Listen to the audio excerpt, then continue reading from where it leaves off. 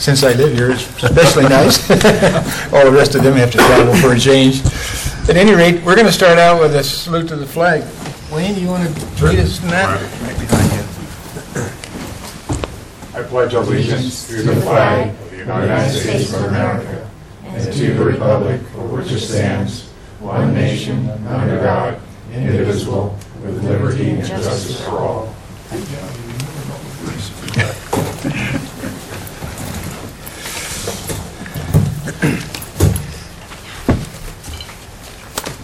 I guess we should have roll call. Kathy? Mr. Gray? Here. Mr. Bader? Here. Mr. Moss is absent. Mr. Johnson? Here.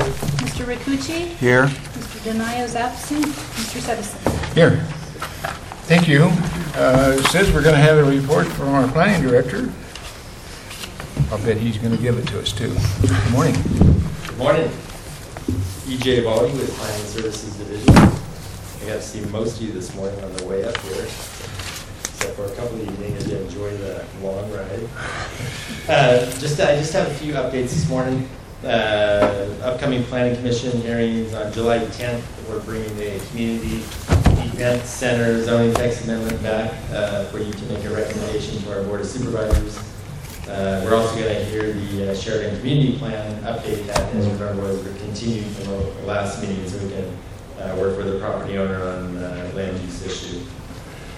The Board of Supervisors, they had a meeting on June 17th. That's when they considered the appeal on Campbell's Hump Caretaker's residence. They ended up denying the third-party appeal and approved the minor use permit for that. There's going to be a couple board meetings in July. There's a July 8th meeting down in Auburn for the Board of Supervisors, and also on July 21st and 22nd. That one will be up here in Tahoe. For anybody interested, there's going to be the appeal on the Lundberg variance. There are actually 2 appeals filed on that of your decision. The Board of Supervisors will also receive an update on the Village at Squaw Valley project, the specific plan. And you'll also receive a report on the Tahoe Community Plan update, which you will be receiving one today yourself. And lastly, I just want to let you know that the Planning Services Division has hired a new senior planner, Sherry Conway, who is sitting behind me. She has worked for the county several years ago, and we're very happy to have her back. And today is her first day, and what better way to have a first day than come up to Tahoe and spend it up here. So anyway, I want to welcome her, and that's all I have, unless you have any other questions. Any questions of EJ?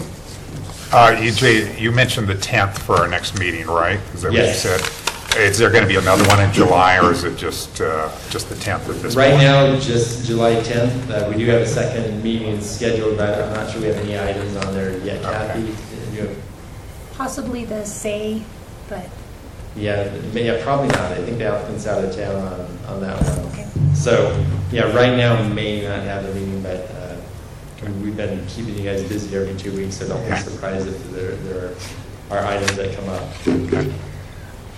Well, that's good. For me, I have CTC on that day. Well, thank you, EJ. You bet.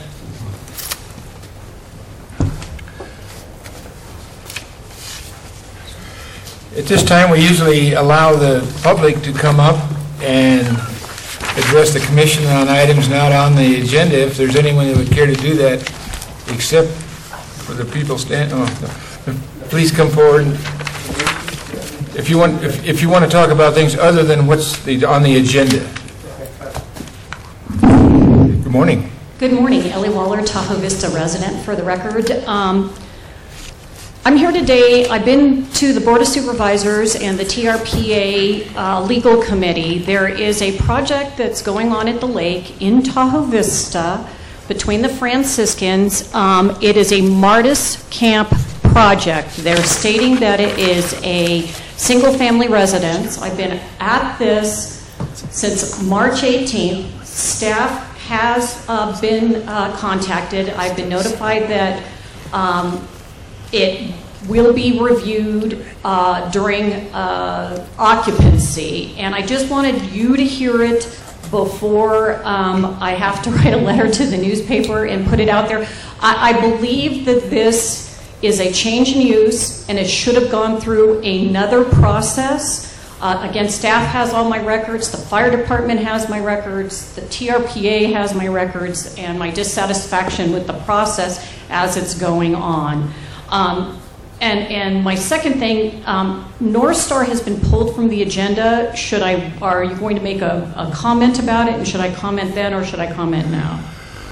Well, if you can't come in the future, I would suggest you comment then, because we're not going to do it. But if you want to comment now, I guess since it was scheduled, no. Yeah, no, what I would say is the applicant has requested, am I on?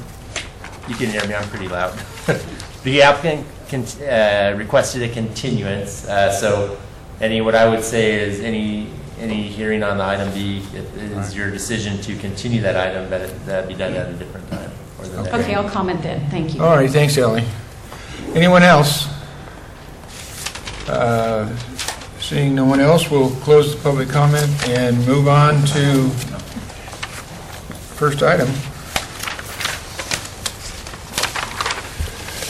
Washburn residents.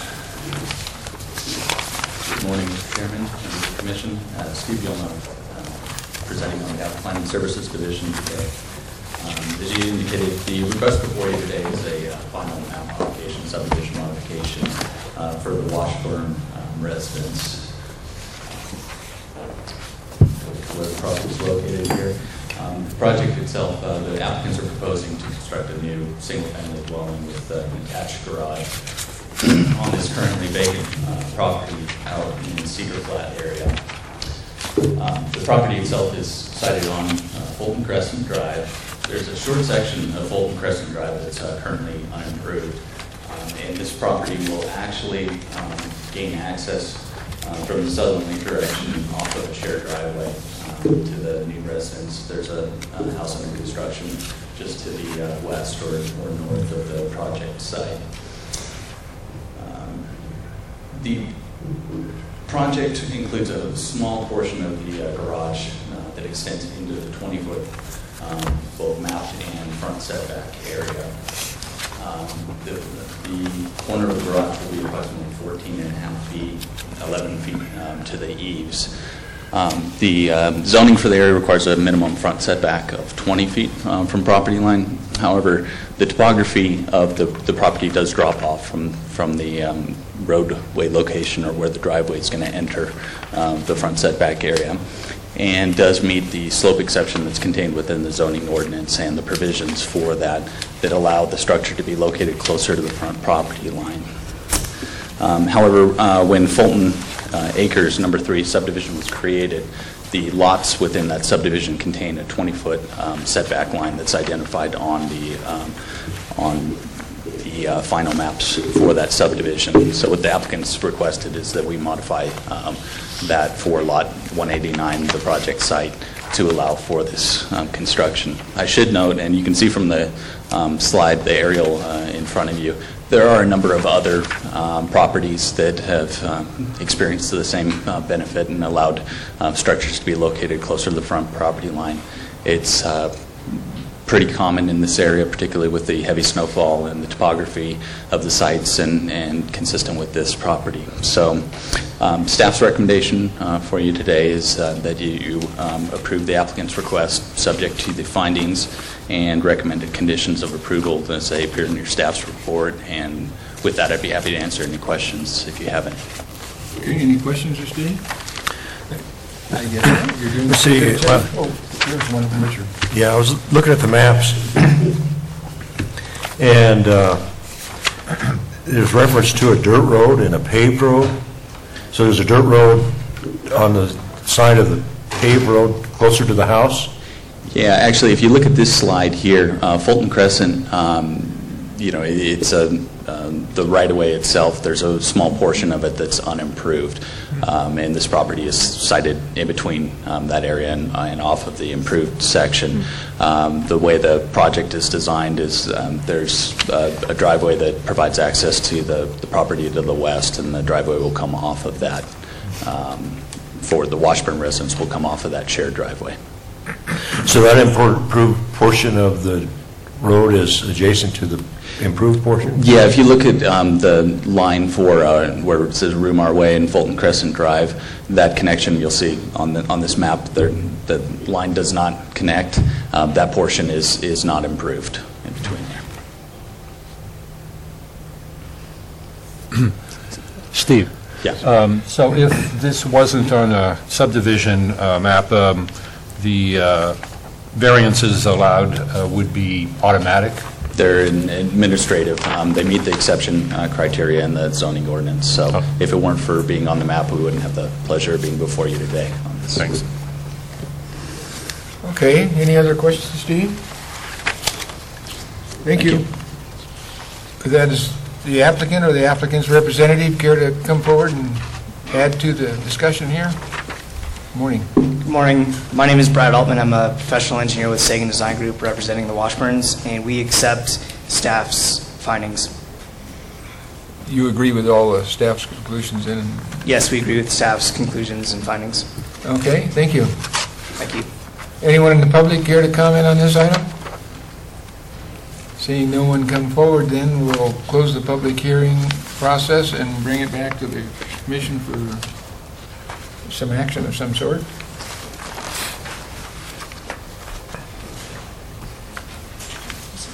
Does anyone want to wait? Yeah, I can so move something. Okay.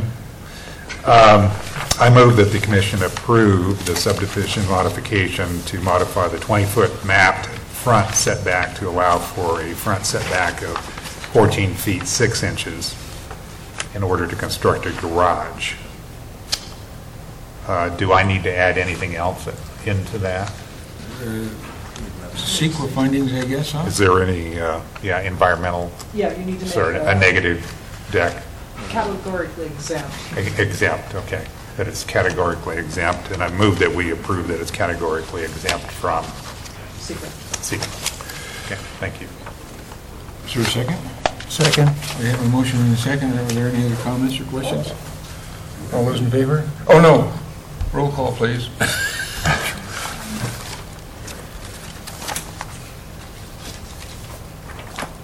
Mr. Gray? Yes. Mr. Nader? Yes. Mr. Moss is absent. Mr. Johnson? Yes. Mr. Riccucci? Yes. Mr. Denayo absent. Mr. Sedison? Yes. Motion carries, and there doesn't seem to be anyone protesting, so I guess I won't give their appeal rights. We'll go on now. Huh?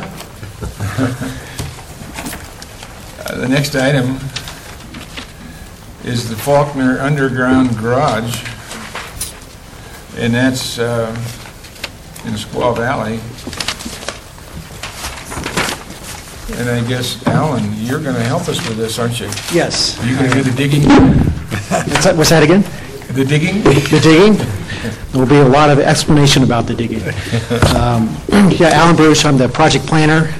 There is a sheet that Kathy's handing out that should have been inserted as a condition of approval. It's requiring showing the staff that Lahontan has approved with permits this particular project before we issue any grading or building permits for the project.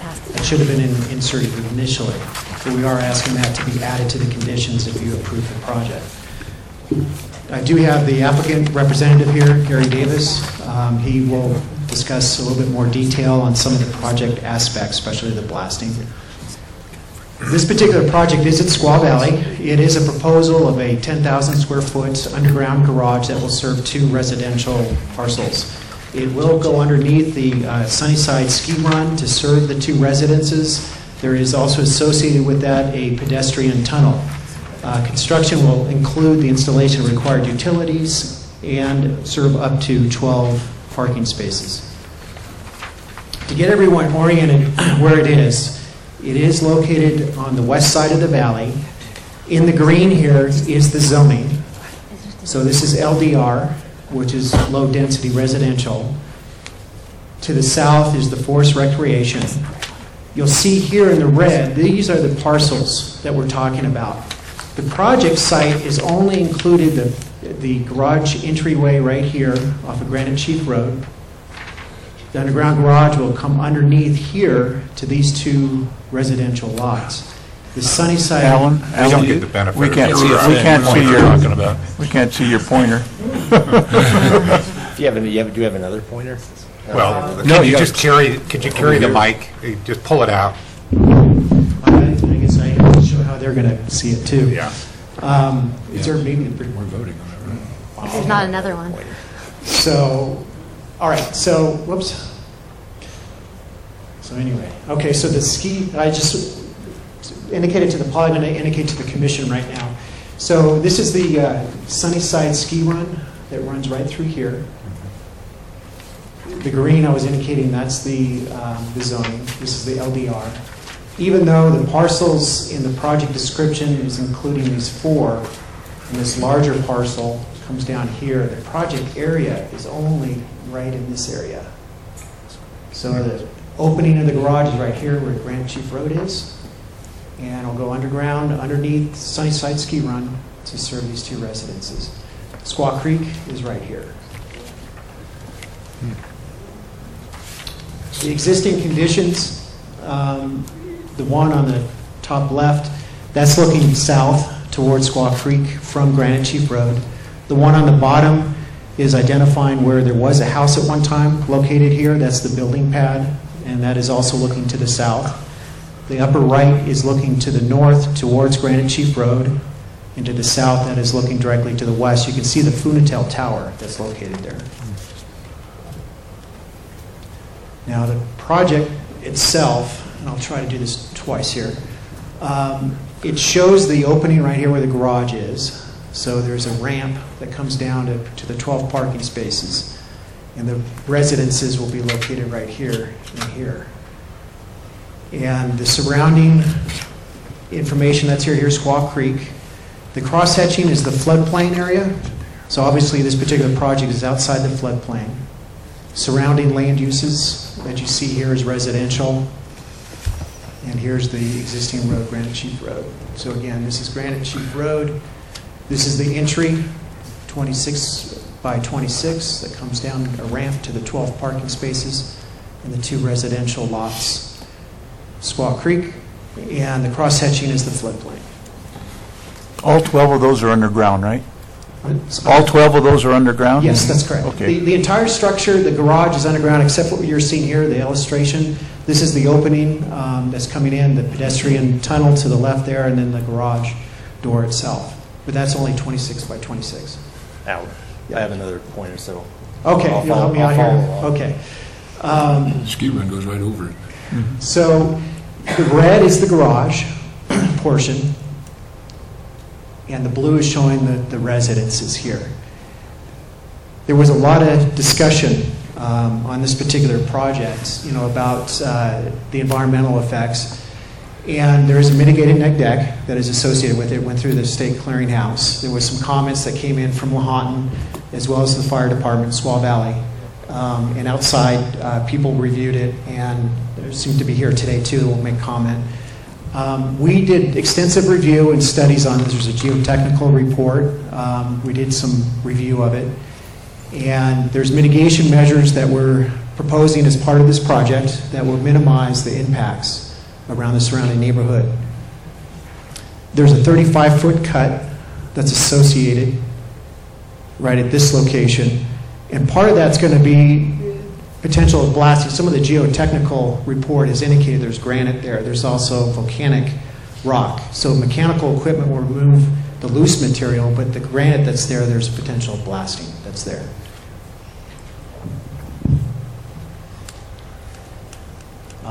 Cross-section, part of the analysis that we did, obviously Squaw Creek is nearby. There's a 100-foot setback requirement per our zoning ordinance, but because of that 100-foot, we have to make certain determinations and findings. And there is a 43-foot vertical difference in elevation between Squaw Creek and the project itself.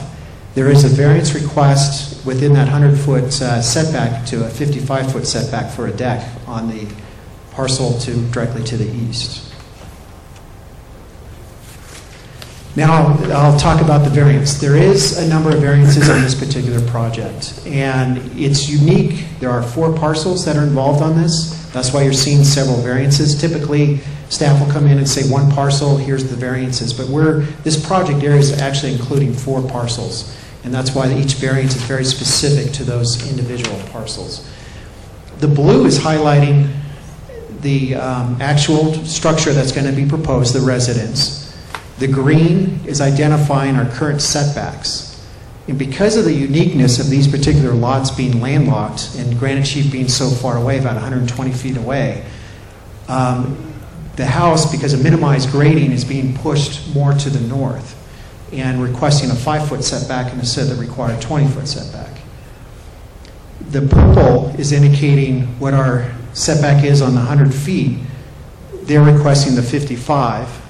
And there's a future deck that they want to propose. It's not right up to that line, but that's the request at 55 because they're still designing the deck, but they would request 55 as part of it, and that's part of our analysis and part of our findings as well.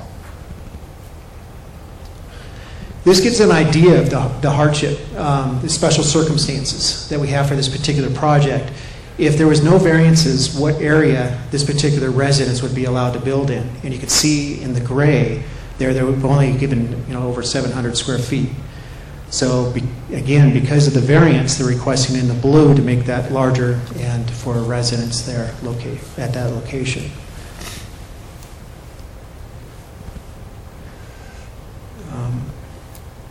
Okay. Also, this is the parcel to the over directly above it, and the uniqueness again because of this particular project is the garage. It's crossing over several parcels. We do look at this as a structure. So it goes across a lot line. It's got a 0-foot setback. So it needs a variance. It would have to maintain in the front 20 feet. In the rear would be 10 feet. You can see in the black with the structure itself, with the foundation, they're requesting 0 feet. And we did talk to the applicant to find out maybe there's another location they can put this garage, but because of the slope they need to come down into, the vehicles and the line of sight where the garage entrance is, this was the best they could do. And again, the limitation being that ski run, they're putting it underneath the ski run. So during the winter, people are skiing over on top of this particular garage. And if people are visiting, they would come in through the pedestrian tunnel, and which is located right here, access these 2 residential parcels. So it's very unique. Again, staff has to look at it for a structure. It's it's below ground, but it still needs a variance as to each individual lot where it crosses over for 0-foot setback. Now, the lot sizes, we did review part of our analysis to look at special circumstances, how these particular 2 lots are relating in lot size. They are very small.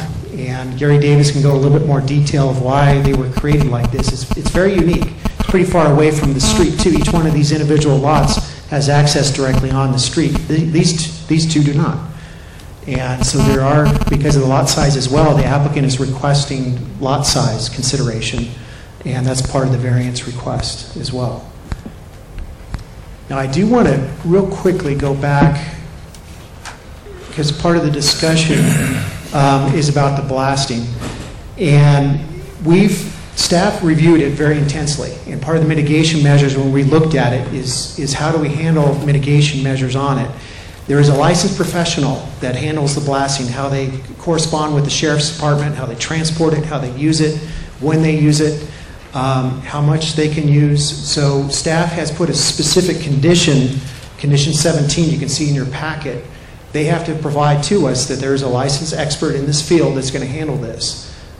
So there's those mitigation measures that they, with their license, their training, is able to do this type of work out there.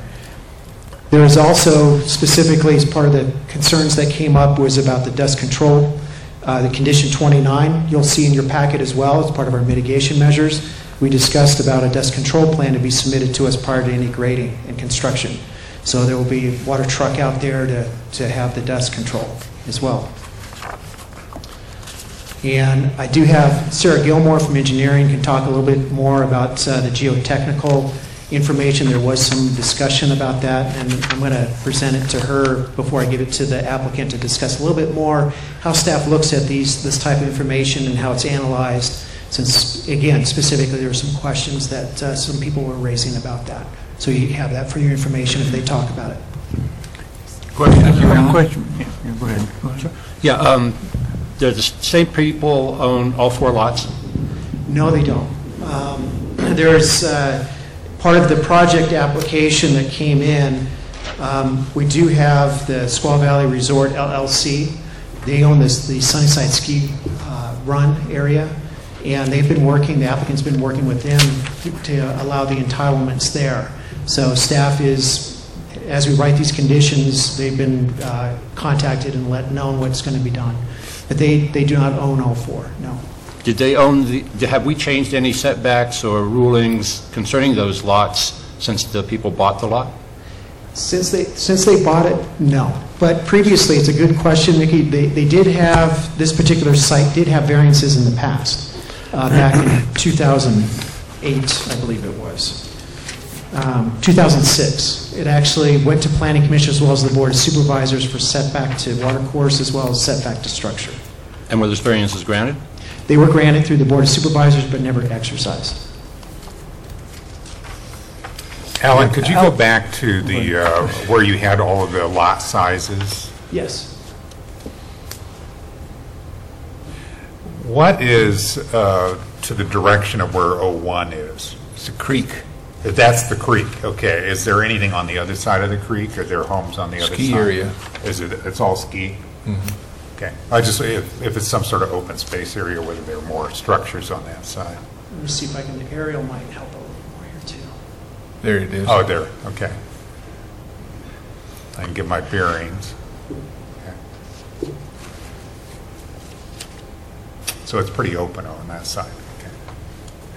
All right. Yeah, that's the main ski run at the very bottom. You see the coming through. And then the other ski run goes right through this project. Okay. All right. Thank you. Yeah, there's actually the bridge that's here where the ski run is. Those are the 2 building sites. Oh, yeah.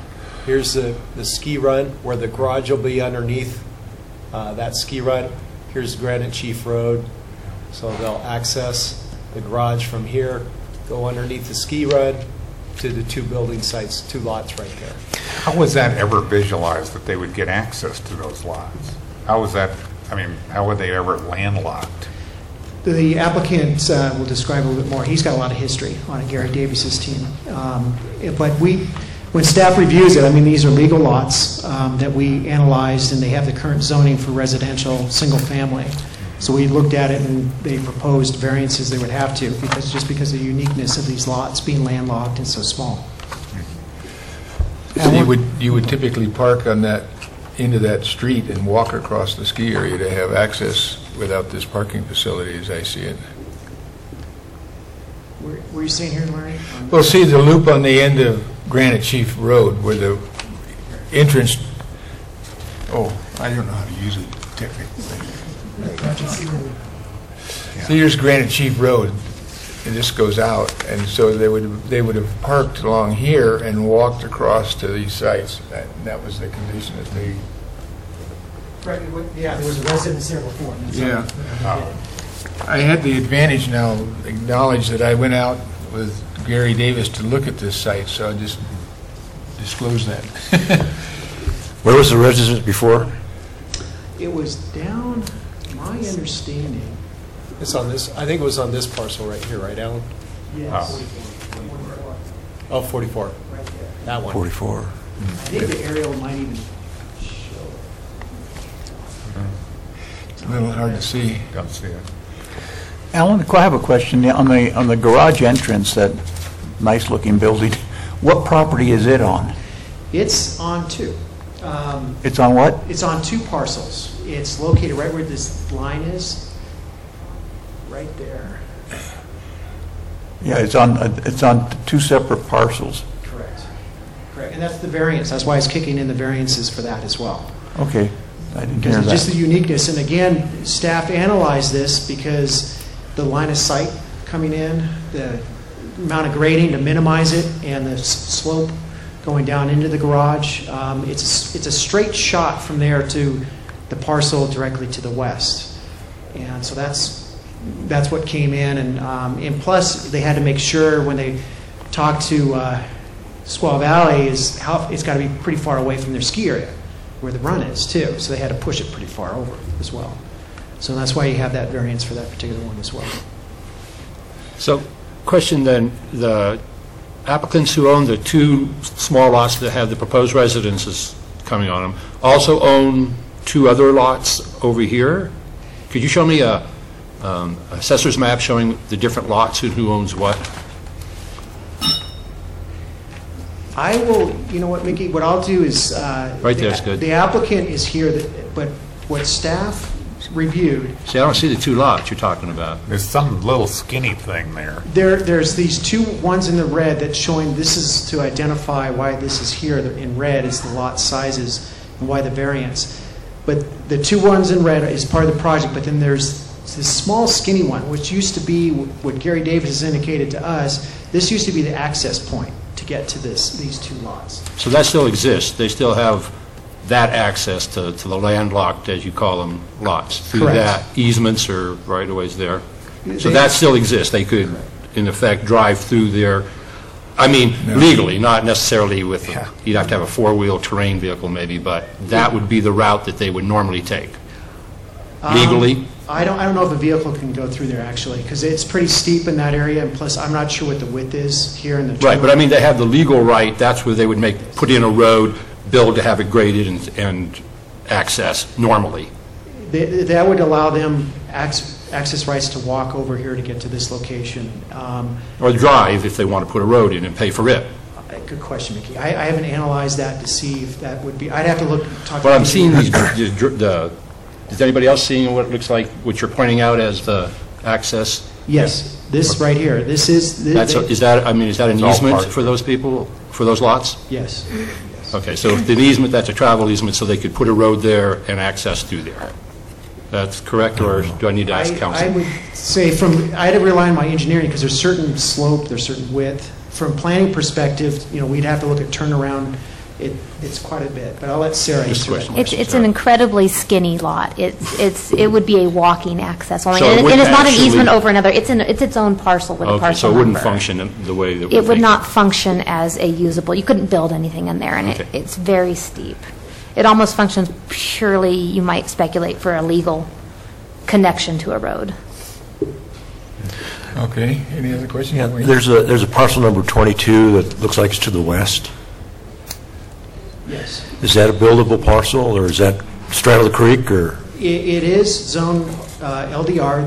The applicant does own this, I mean, the project owner. So it is zoned LDR, but it's not part of our analysis, nor is it part of our conditions of approval. And it's a pretty steep area, too. I'd say it's over 30%. So if they come in with another project, we would have to analyze that. And I really, truthfully, I don't know until I see something, what could be done, but it's very steep. And that vertical, again, what I was trying to demonstrate too, the variance, there's a 43-foot vertical distance that you have here before you get to the other two lots. So it goes down pretty steep. And so that other parcel, does the Squaw Creek go through it? That one, I think it goes around it. you could see here. Yeah, it does. Yeah, it looks like part of the floodplain. I guess a little of it does, doesn't it? A corner of it, yeah. I think it'd be a tough one. It's steep. Setback. It's just straight into the creek. Okay, that answers that. Just curious, I guess Path on this one. the ski area is granted an easement or some kind of ability That dash to... lane, dash lane? That's still being hammered out. They allowed staff, obviously through the entitlement process, while we're presenting it to you, that they were satisfied with what I'm seeing here. They were given a copy of all of our information as well. So correct. They're still, Gary Davis can talk a little bit more about that, but they're still hammering out the exact details about the easements. But this particular one, the entitlements, we are satisfied with, staff is, and that's why you see it in front of it today. But if there are any further questions for me, I'll be happy to answer it, but I would like to have Sarah talk a little bit about the geotechnical. Okay, I think you have a question? No, go ahead. Okay, we'll turn to Public Works then. Hi, Sarah Gilmore, Engineering and Surveying. And we did review a geotechnical report that was provided with the project as a part of doing the environmental review. I believe you've seen letters going back and forth showing some of the information, so I just wanted to go over just the real basics, that 4 test pits were dug as a part of this project, as is standard with geotechnical investigation, 1.5 to 5 feet deep, where they met refusal. And 1 pit did encounter some groundwater, perched groundwater, which is very typical in the area, as explained in the geotech. Specifically looking at this groundwater, not to be confused with the aquifer that's much, much deeper. There were a litany of recommendations provided by the geotech that are incorporated into the project design that will make recommendations for how the retaining wall and foundations will infiltrate and pull the drainage of this perched groundwater around it. And you can certainly have Gary Davis, the engineer, talk further about the design if you're interested in it, but I wanted you to know that we did look at these things, both engineering and surveying and environmental health. And additionally, it's somewhat standard to be able to look at the building code as well, which has a vast array of how they can deal with design of a foundation that has surcharge of water around it. Okay, any other questions? Yeah, just a question. You said you did test pits 5 foot deep. How deep is the actual construction for the bottom of the foundation of the garage going to be? Let's ask Gary that. I don't remember off the top of my head. It's pretty deep, much deeper than 5 feet. So the test holes didn't go down near as far as... 35 feet. So, yeah, not even 20% of the depth. Right, that's correct. But that wouldn't be uncommon when you're meeting refusal of pretty solid rock. You know what it's going to be. It's going to be some kind of rock. So we can ask Gary that question when he gets up here. Any other questions? Lose somebody. Okay, if that concludes staff's presentation, we'll go to the applicant, I guess, and suggest that, I guess, Gary, are you going to come forward?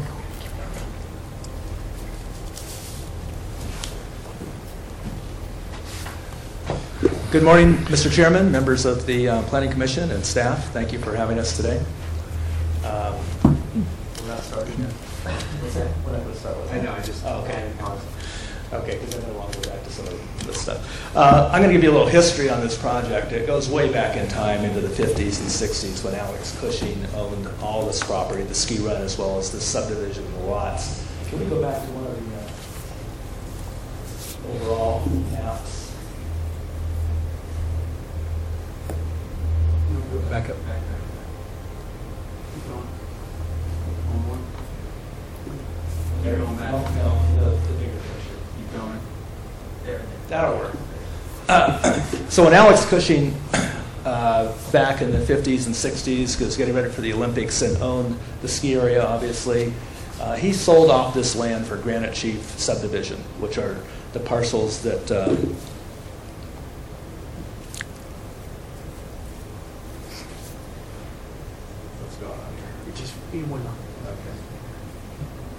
Okay, there we go. So all these parcels here were part of the Granite Chief subdivision. And he sold that because he needed some capital at the time. These lots are mostly quarter-acre lots. Shortly afterwards, he came back and did these 4 lots, 44, 43, 22, and 34, which is this very weird lot that is providing legal access to these 2, this one, through this little 4-foot strip here, over through between 2 homes to get back to the roadway. You'd never be able to get that approved today. It meets no standards under the state law. It's completely an oddball deal, which is why we're here today. These lots then were built on, the first one on lot 44 was built on, I believe, back in the 60s.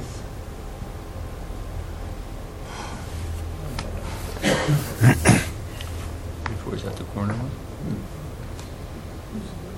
That's where the house was previously. That was torn down 2 years ago. That house had been abandoned for a number of years. It was a thorn in Nancy Cushing's side. A different owner owned it at that time. Before that, Mr. Burke owned it. We worked for Mr. Burke 15 years ago to get a variance for parking on Granite Chief Road, which is a substandard road, substandard width, very steep, substandard pitch, And we were able to carve out a little piece on Lot 34 to park 2 cars, which would have been allowed him to build on Lot 43 at that time. The problem all the way along is Ski Corp never wanted anybody to build there when Nancy and Alex owned this property. They saw a liability issue there for people walking across the ski run, trying to access it, no parking, and it just was something they did not want to approve. Even though they have legal ownership of this small strip, which is right here, they have legal ownership, and this has always been Squaw Valley's issue of liability right there. The practical driveway would be right across here. Unacceptable to Squaw Valley. With new ownership of KSL coming in and buying the ski area, KSL has a relationship with some of the people in Denver with Mr. Faulkner, who owns a ski area in Austria, and they're able to come to an amenable decision of this underground garage, which does not impact the ski run. So we purposefully oriented the entrance to the garage out of the ski run area, more uphill, to turn sharply left and downhill to get under Lot 44. The houses that are proposed, and only one is designed at this point, have potentially 6 bedrooms. Placer County Code requires 3/4 of a parking space per bedroom. That's 4 parking spaces per house ultimately. That gives us 8 parking spaces. The garage area under the ski run only supports 6 parking spaces. So we had to carve 2 more out under Lot 44 to give us the required 8. And at that point, it became obvious to us from a structural engineering point that Lot 44 should just be excavated for the other extent of the parking, for the elevator, for the access stairs, and that therefore would become the foundation for any house built on Lot 44. The previous house on Lot 44 covered 51% of that lot. It's a small substandard 6,000 square foot lot. And again, most of the lots in this subdivision are in the neighborhood of 20,000 square feet, 12,000, 18,000 square feet. So we're quite a bit under sized. So one of the variances we're asking for is to be able to build a house to the same extent of the house that was there before. On Lot 43, we're asking for a variance, again, to the 35% required coverage because of the setbacks, because of the creek setback, and that works for Lot 43. The creek setback and the variance for the setbacks on Lot 43 were approved by the Planning Commission and Squaw Valley MAC back in 2006, as earlier indicated. We're asking for exactly the same variances today that were approved then. Those variances expired because that owner was not able to reach agreement with Squaw Valley Ski Corp to do a project that would allow him the parking that would fit the home. Had they done that and built at the time, we wouldn't be here today. But this is a really good solution. It's a win-win for everybody. You cannot park on Granite Chief Road without causing problems for the fire department for access up there. It's way narrow. It's probably like 16 to 18 feet in spots. It barely allows a fire truck to get up to those homes as it is, and parking on the edge of the road would certainly preclude that. The underground garage is a good solution. The size of it, which while it sounds large, part of it is under Lot 44, part of it is under the ski run, and that's using the standard Placer County requirements for a parking space of 20 feet long with a 25-foot backout space and an egress for walking persons. That creates that much volume. Certainly volume costs a lot of money to build, and we would build it smaller, but we're trying to meet the Placer County standards on width, parking spaces, and so forth. The garage has been into the building department already. We've already received plan checks on the building permit for the garage. We're responding to those plan check comments today and with the building department.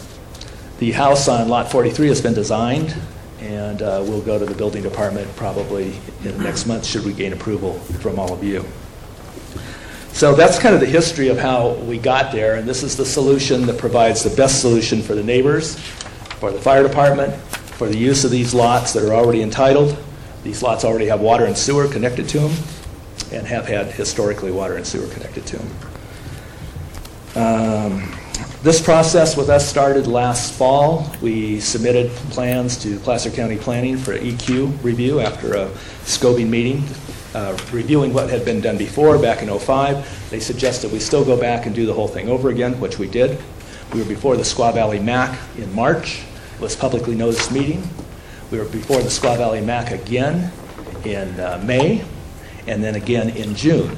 So we've had 3 publicly noticed meetings over a long period of time here.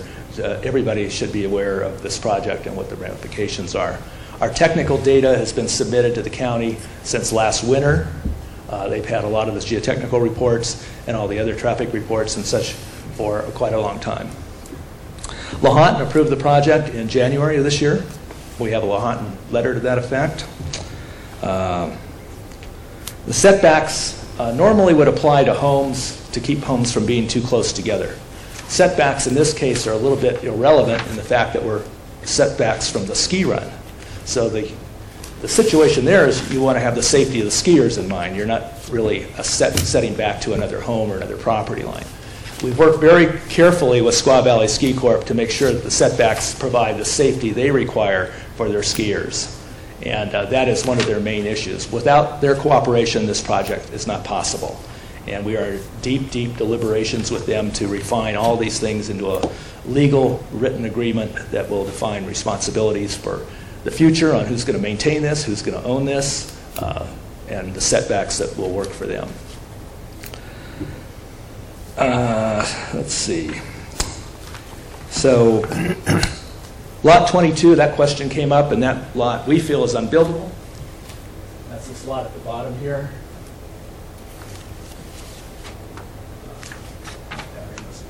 Down by the creek, right? Yeah. This one here, this lot we feel is unbuildable. Part of it's in the creek.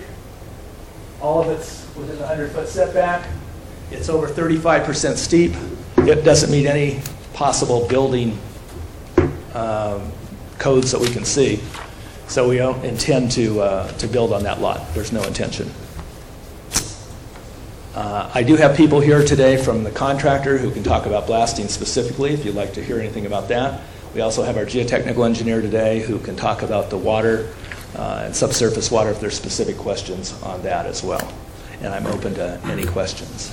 Any questions? I just have one question on the existing access through that little 6-foot or 4-foot walkway stuff. Is part of the project to abandon that? Yes, we want to clean up all these lot lines. Okay. And that'll be a separate process. We'll do a minor boundary line adjustment. We're going to give that part that crosses the ski run to Squaw. Okay. And the part up that goes kind of to the west to Squaw. And then there's 2 other property owners. This kind of goes through their yard. Right. And get rid of that as well, because it has no value and makes no sense, so we'd like to clean that up. That'll be a future... Right, because of timing, we're going to do that as the next step. Okay, thank you. And that'd have to be done before we go to any construction. Wayne? Emergency fire access, how do you address that? Yes, we do with the fire department and the building department. That is a question they both have, and they have what they call an island of safety, which we've got to indicate on the plan so that people can get out of the house, or if the garage was under fire and the house was on fire, you still have an island of safety. And so we're meeting all those building codes that deal with fire. Of course, the garage and the homes would have to be sprinklered. Yeah, the equipment can't actually get access to the property, right? No, they would have, there's a fire hydrant. Oh, good, it's working again. There's a fire hydrant right here. They'd have to drag hose across the ski run, and they've accepted that as being satisfactory. The house will also have standpipes, so they could hook up drag hose over there and hook up to standpipes as well. So we've been through the building code and the fire department with these plans. What did you mean by island of safety? Island of safety is a term in the building code where somebody can get out of a burning building and be far enough away to not be caught in the flame. And you've identified those spots? It's on the building plans, but not on this entitlement plan. I want to go to county council. Do we have anything we want to tell the applicant and or the audience about our voting today that's going to be unusual? We need Can we use a simple majority of the 5, or do we have to have a special? No, simple majority. I have a question. Yes. Concerning the size of the lots being so small, how come a 6-bedroom house was proposed that would require so many parking lots instead of a smaller house on a smaller lot? The economics of building this garage are significant, and so the larger home makes a little more economic sense than a smaller home. The footprint on these How homes... so, unless he's going to sell it? Pardon me? How so, if he's not going to sell it? What benefits are you talking about? Well, I'll let our representative, our lawyer, talk to that, as he knows Mr. Faulkner very well and knows how he uses his homes around the world. But if you have a 6-bedroom home, I'm sure you're going to have some guests. Yes, I'm not asking that. The question is, why a 6-bedroom home on such a small lot? Because we knew the size of the lot when they're going in. We did, but we also had the variance previous in 2005 that allowed for a larger home on this lot. And the larger home is only 2,000 square foot footprint. This is not a large home in terms of a footprint. But if you go up several stories, that does gain you a lot more square footage for a building. So 2,000 square feet on a 6,000 foot lot is not an excessively large home in terms of Well, that's a footprint. matter of question, obviously. I'm sorry? I said that's a matter of discussion, obviously. Yeah, everybody has their own opinion, sure. And I guess the last question, I don't know that, Gary, you would be knowing about it, but well, let me ask the applicant when he comes up. Sure. Okay, any other questions? Gary, thank you, Gary. Very good, thank you. You want your attorney to come up? Would he be able to answer your question better, Mr. Gray? It had to do with the last MAX meeting, so maybe not. At the end, just to add to that footnote, to the last MAC meeting, everybody loves the project. They just couldn't come to a vote on it. So it was a divided vote is what it was? No, they couldn't come to a resolution of a vote, period. They didn't vote on it whatsoever? They didn't vote on it whatsoever, but we talked with each of them, and they do like the project. They just had a different way. Each one wanted to put the motion forward, and they couldn't get a consensus. No consensus. Okay, thanks. Are you prepared to talk now, or would you rather talk later? What's Mr. Chairman, members of the Commission, my name is Rick Trachok. I am Jack Faulkner's personal lawyer. I've been involved with Mr. Faulkner's activities in the United States for a number of years and have represented him since he and his entities acquired ownership here. I was the one that negotiated with Squaw Valley to obtain the right to the easements under the ski run, and am continuing to negotiate the amended and restated agreement that we had originally assigned 2 years ago with Squaw Valley. And I'd be happy, I don't have a formal presentation, but I would be happy to answer any questions as to Mr. Faulkner's intentions and anything that having to do with our side of the project. Any questions, Rick? I guess not. How long ago did Mr. Faulkner buy the property? Mr. Faulkner purchased the property, the rights to it in 2008. He had an option on the property prior to that, but in 2008 is when if my memory serves me correct, is when the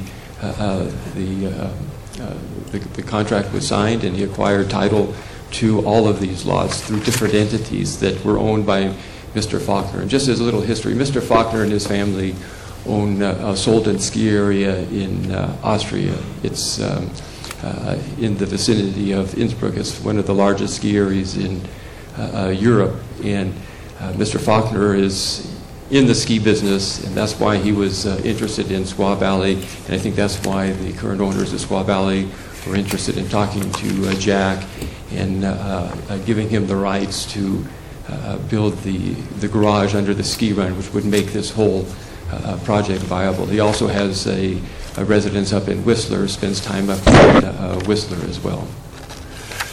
Okay, if there's no further questions, thank you. Thank you. At this time, we'll go to the public. Anyone in the public would care to comment on this project, please come forward and give us your name and tell us what you want to tell us. Sure. Morning, gentlemen. Thanks for taking time to listen to us. My name is Mike Sayak. I'm the president of the board of Squaw Valley Lodge, and I've served on the board since 2008. And with me today, let me introduce a few people.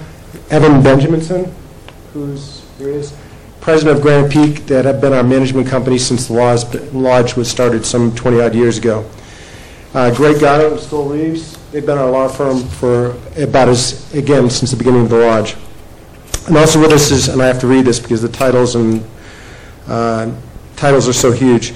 This is Professor Dr. Vladimir Bajanek, or Vlad to us. He is a staff scientist in the Building Technologies and Urban Systems Department, Lawrence Berkeley National Laboratory, University of California, and a consulting professor of Civil and Environmental Engineering Department, Stanford University, and has over 50 years of direct involvement in all facets of the building construction industry. He's a homeowner of the lodge and an advisor to the board of directors, and I call him the philosopher behind everything we do. Can I ask just one quick question? Since I'm not familiar, where's the Squaw Valley Lodge? Absolutely, that was the next point I was going to make. Oh, okay. I'm sorry. Where it says existing building. Oh, it's right there. This building, and there are 1, 2, 3 more, 7 buildings. Okay, try the aerial. This is the Squaw Valley Lodge. Okay. So I think at some point we measured the distance between the property and the lodge, and somewhere about 60 to 100 feet distance. So we're here.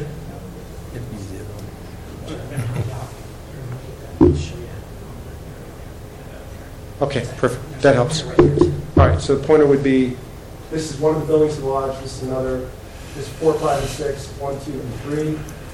I'm sorry, 1, 3, and 2. This is building 1, building 3, building 2 is here, 7 is over here, 4, 5, and 6 are over here. Okay. Again, makes up 218 units. We're a ski-in, ski-out condotel association next to KP 22. A quick question.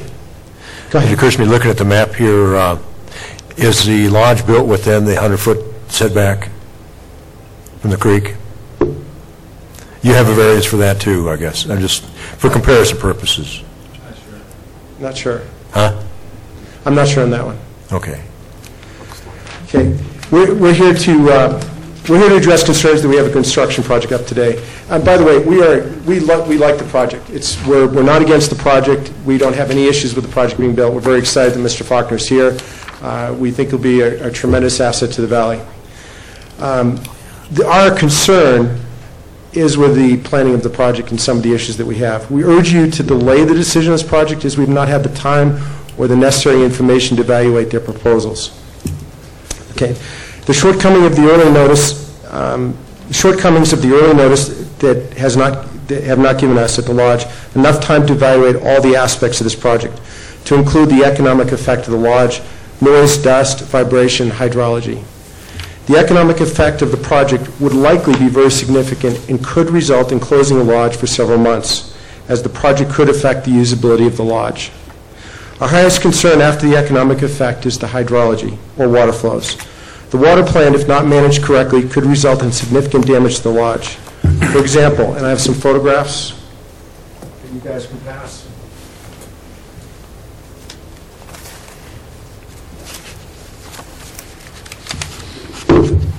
For example, in 1997, due to improper implementation of water plans, coupled with a major storm, resulted in a flood of the lodge that cost millions of dollars of damage. And I sent the photos up to you of the flood that shows you how a small change on this mountain could have a big effect. The lack of time to evaluate and the incomplete information on the project plan has left both owners and representatives of the lodge concerned that the project may have significant impacts that affect the lodge. Finally, this is a complicated project, and there is insufficient information available to determine the impact of the requested variances and the use permits on the surrounding properties, the short-term effect of the construction, and the long-term effect of the proposed project. We hope to sit down with the applicant and planning staff and discuss the additional information that is needed and measures they may take to mitigate significant impacts and be incorporated into the project as enforceable conditions of approval. We're requesting the Planning Commission withhold any action on this project until that information is available to the public. And just let me add at the end, Squaw Valley is an incestuous place. We all know each other. We all work together. We know Gary from other projects. I personally know Gary from other projects that are working in the valley. and actually, we've hired him to work on various aspects of the lodge. So he said we will be working together, and again, we urge the board to delay. I'd like to introduce Greg Gatto, a lawyer who's got some more technical aspects of the plan that we have concerns about.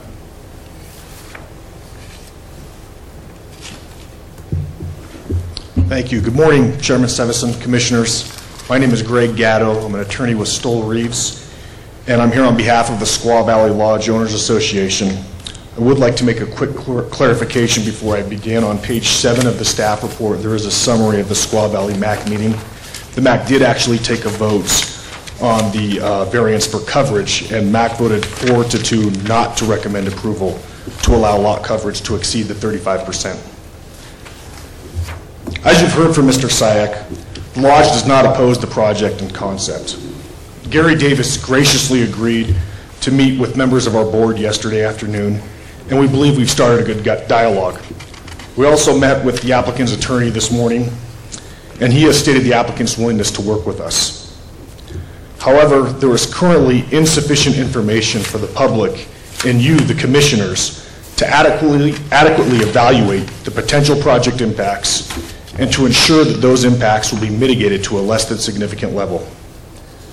The environmental document that the Commission is considering today does not fulfill the mandates under CEQA to take a hard look at the consequences of project approval and to describe specific and effective mitigation measures to lessen a project's significant environmental effects. The mitigated negative declaration for this project is essentially a wait-and-see document.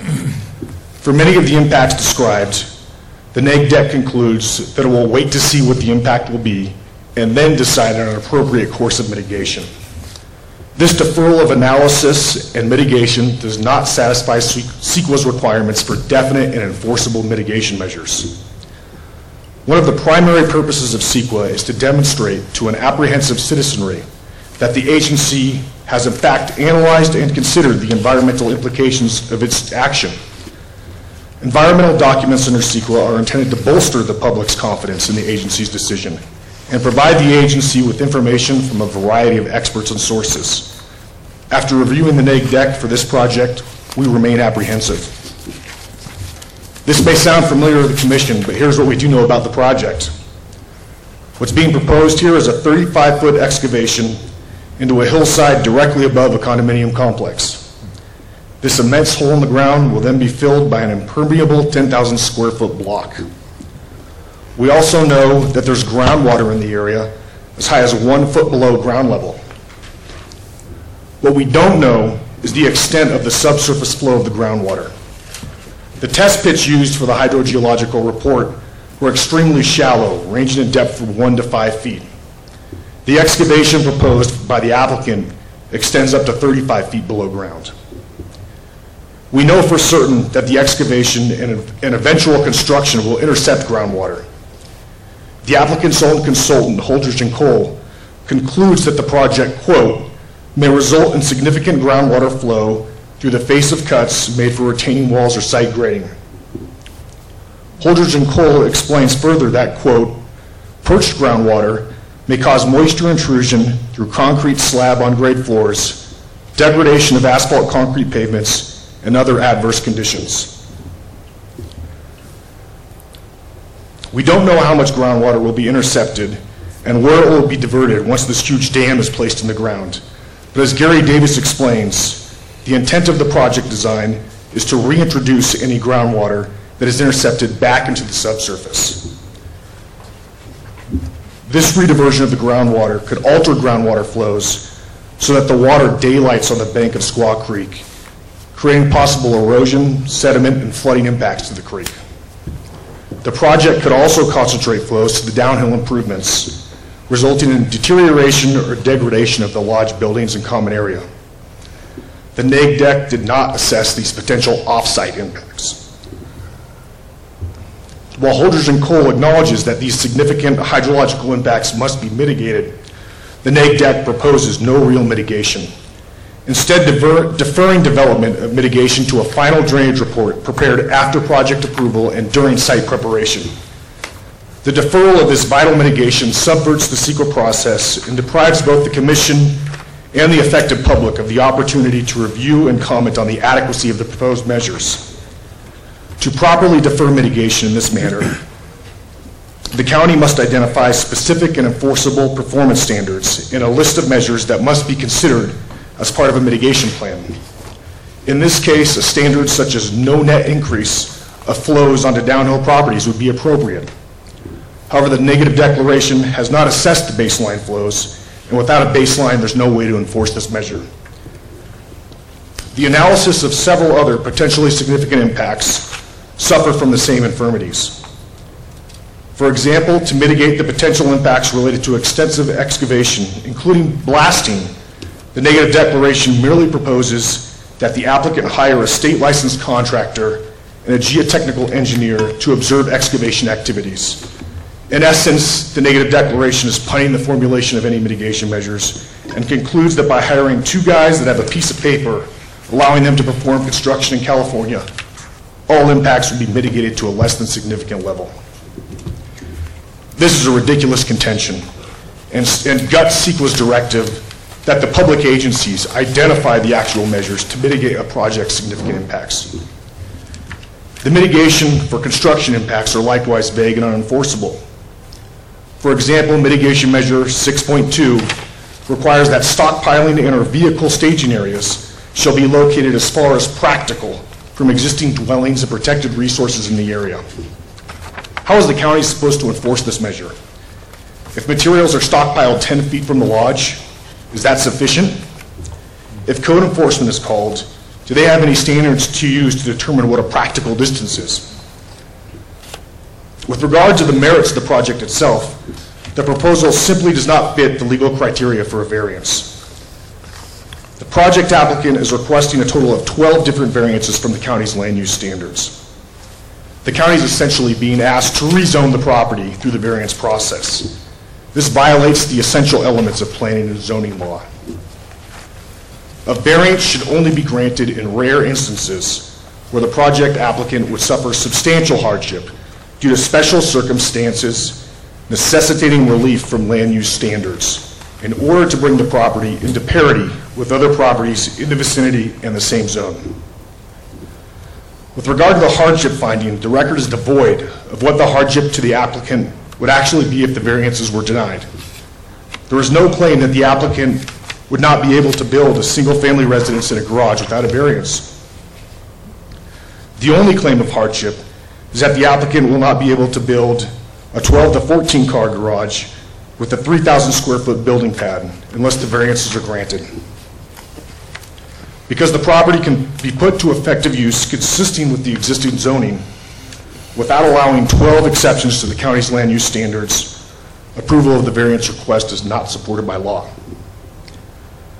With regard to the special circumstances finding, there is no logical relationship between the special circumstances cited by the applicant and the variances requested. The lack of access is not alleviated by allowing additional coverage or encroaching within setback areas. And the proximity to Squaw Creek would support only a single variance in this instance, and not the other 11 requested. Finally, the small lot size does not create a special circumstance allowing for an increase in coverage. There are many other larger lots within the area that have less building coverage than that requested by the applicant. We've provided you with just a small sampling of such properties, including 4 on Granite Chief Road that are under 1,500 square feet. That brings us to the last finding required to support a variance, and that's the relief is necessary to provide parity with properties in the vicinity and within the same zone. If approved, the variances would allow for construction of a 3-story residence on a 3,000 square foot building pad, allowing for a 5,000 to 6,000 square foot house and a 12 to 14 car garage. Can you honestly look in the eyes of the residents of Squaw Valley and tell them a 6,000 square foot house and a 14-car garage is necessary to create parity? The Placer County Code allows approval of a variance only when it is the minimum departure from the requirements of the zoning ordinance necessary to grant relief to the applicant. The variances requested are not the minimum required to achieve parity with other properties. They constitute an unlawful special privilege. Based on the deferred analysis and improper mitigation in the neg deck, there is a fair argument that the project may have a significant effect on the environment. This mandates that a full EIR be prepared. We respectfully request that the Commission remand this matter back to staff to address the issues raised in our comment letter and mitigate where feasible. If after further analysis and appropriate mitigation, the project impacts cannot be reduced to a less than significant level, an EIR should be prepared. It's our understanding that the majority of earthwork for this project is not slated to begin until the spring or summer of 2015. And given this schedule, any delay associated with fixing the environmental document should not affect the construction. Thank you again for your attention to our comments, and I'd be happy to answer any questions. Thank you, Greg. Anyone here? I've got a question. Were you at the last MAC meeting? I was not. Okay. I'm still trying to get a grasp on what happened at that MAC meeting, because I'm not getting a clear picture. I think we have one of our board members that could probably speak to that one. Okay. Was the original depiction by the applicant, as you call it too, Alan? Oh, you're talking about the vote that occurred? I wrote the staff report. That is what occurred. There was a large discussion about the project, the uniqueness. There was a vote on the lot coverage 4-2 not to have that go forward. But everything else they couldn't come to a resolution on the variances. Okay. I think we can consider that reasonable. All right. Is there anyone else that would care to come forward and comment? Thank you.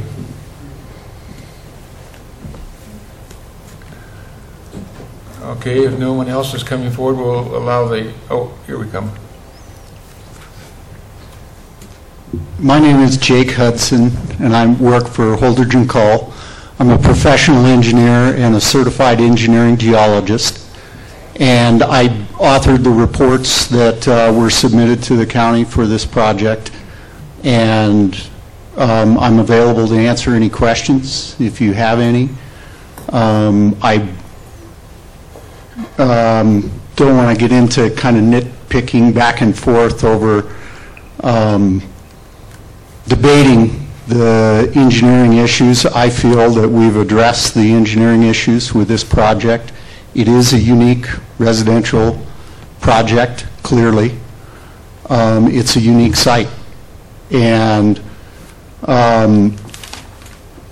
so if you have any questions, I'm available to answer those.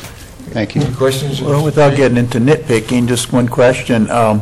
This whole issue about the blockage of underground water by the parking structure, can you maybe just a little more detail on that and what's your take on that? Certainly. We've done a lot of work in the Tahoe Basin over the years. I've worked in this area the majority of my career, and we have an office in Truckee. And so in the Tahoe Basin, they require a soil hydrology report, and it's very common practice that if you intercept groundwater with any structure to mitigate that so that you're not taking groundwater and discharging it on the surface. And so what we propose, or what we did on this project, was you intercept the groundwater so that the structure does not have to be designed for hydrostatic pressures against the walls. And so you have back of wall drains, and then those drains go into infiltration trenches, which would be on the lower, obviously downhill from the proposed project. And those infiltration trenches would still be on the uphill side of Squaw Creek and would be discharging. Our calculations are on the order of 2 gallons per minute, which is a small flow, but it's 2 gallons per minute. And it would be similar to a leach field for an on-site waste disposal system, discharge into long trenches that would re-infiltrate the water so that it's not discharged as surface water. It would be on the uphill side of Squaw Creek, So the potential for that water to impact the lodge buildings would be very remote, like, I would like to say impossible. The creek is in between the two. And so we are mitigating the interception of groundwater by re-infiltrating it.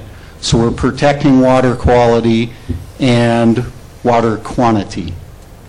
Did I answer your question with that? Thank you. No, I'm familiar with some of this stuff, so thank you.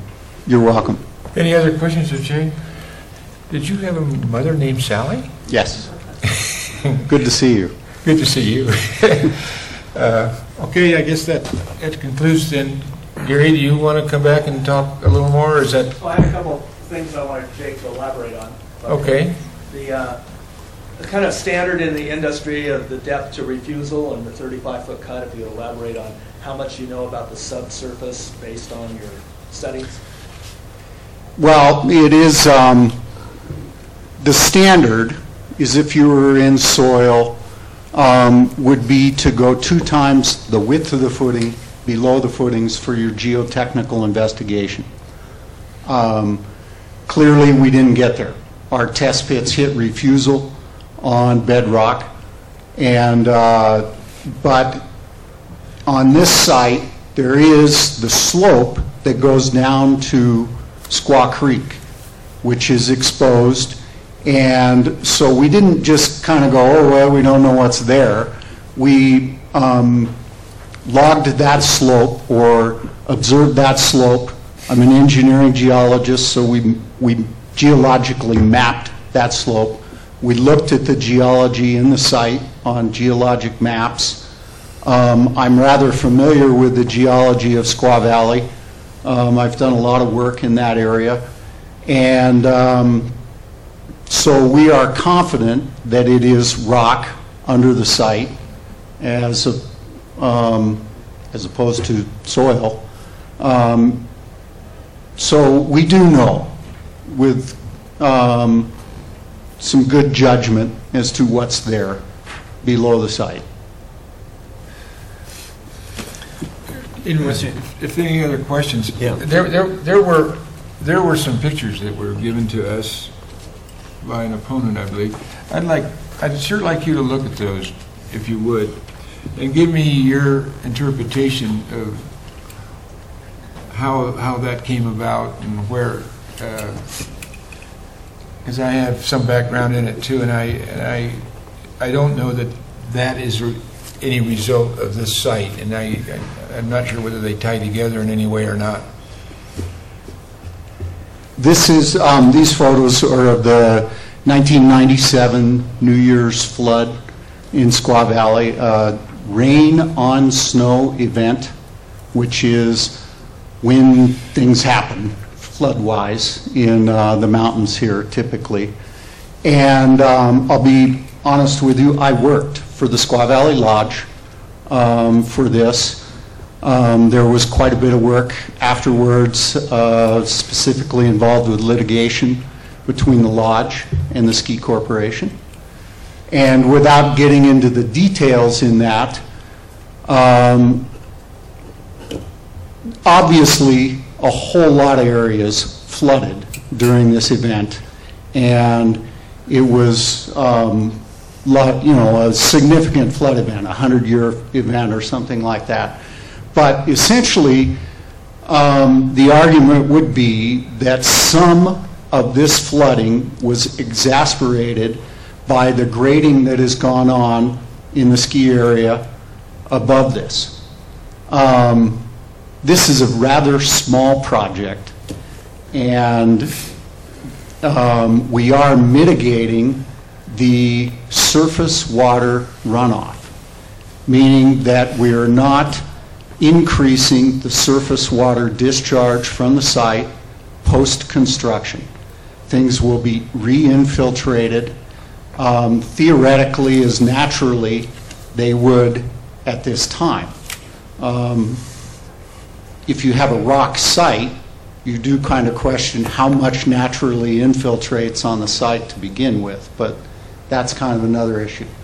The interception of groundwater on this site is, we're estimating 2 gallons per minute. And I've tried to make that a rather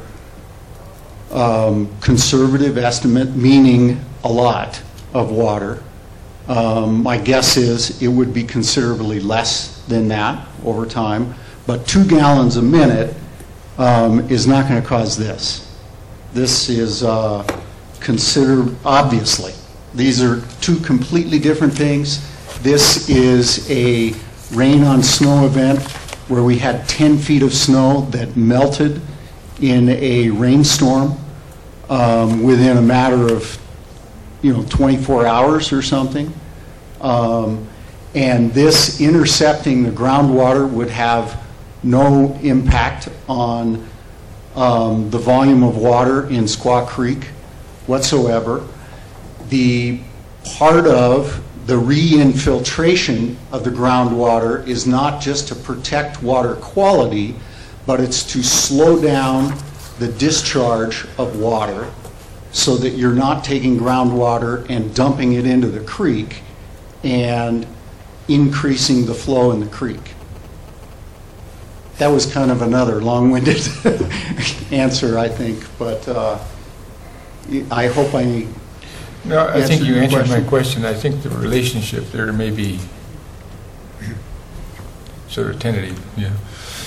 It's the whole idea of that we're going to impact the flow in Squaw Creek or potentially affect the lodge. This is negligible. It's the amount of water we're going to intercept here is a teaspoon compared to a swimming pool in Squaw Creek. I mean, it's nothing. So, any other questions, Chief? Yeah, you're talking about the trenches where you're going to reintroduce the water. Have you identified where you're going to put those in? yes, they would be downslope so that we don't have to use pumps. It would be a gravity flow system, and they would be on the downhill side of the ski run. Could you just point? Yes. In this area here. So that's not cross slope, similar to a leach field for a septic system.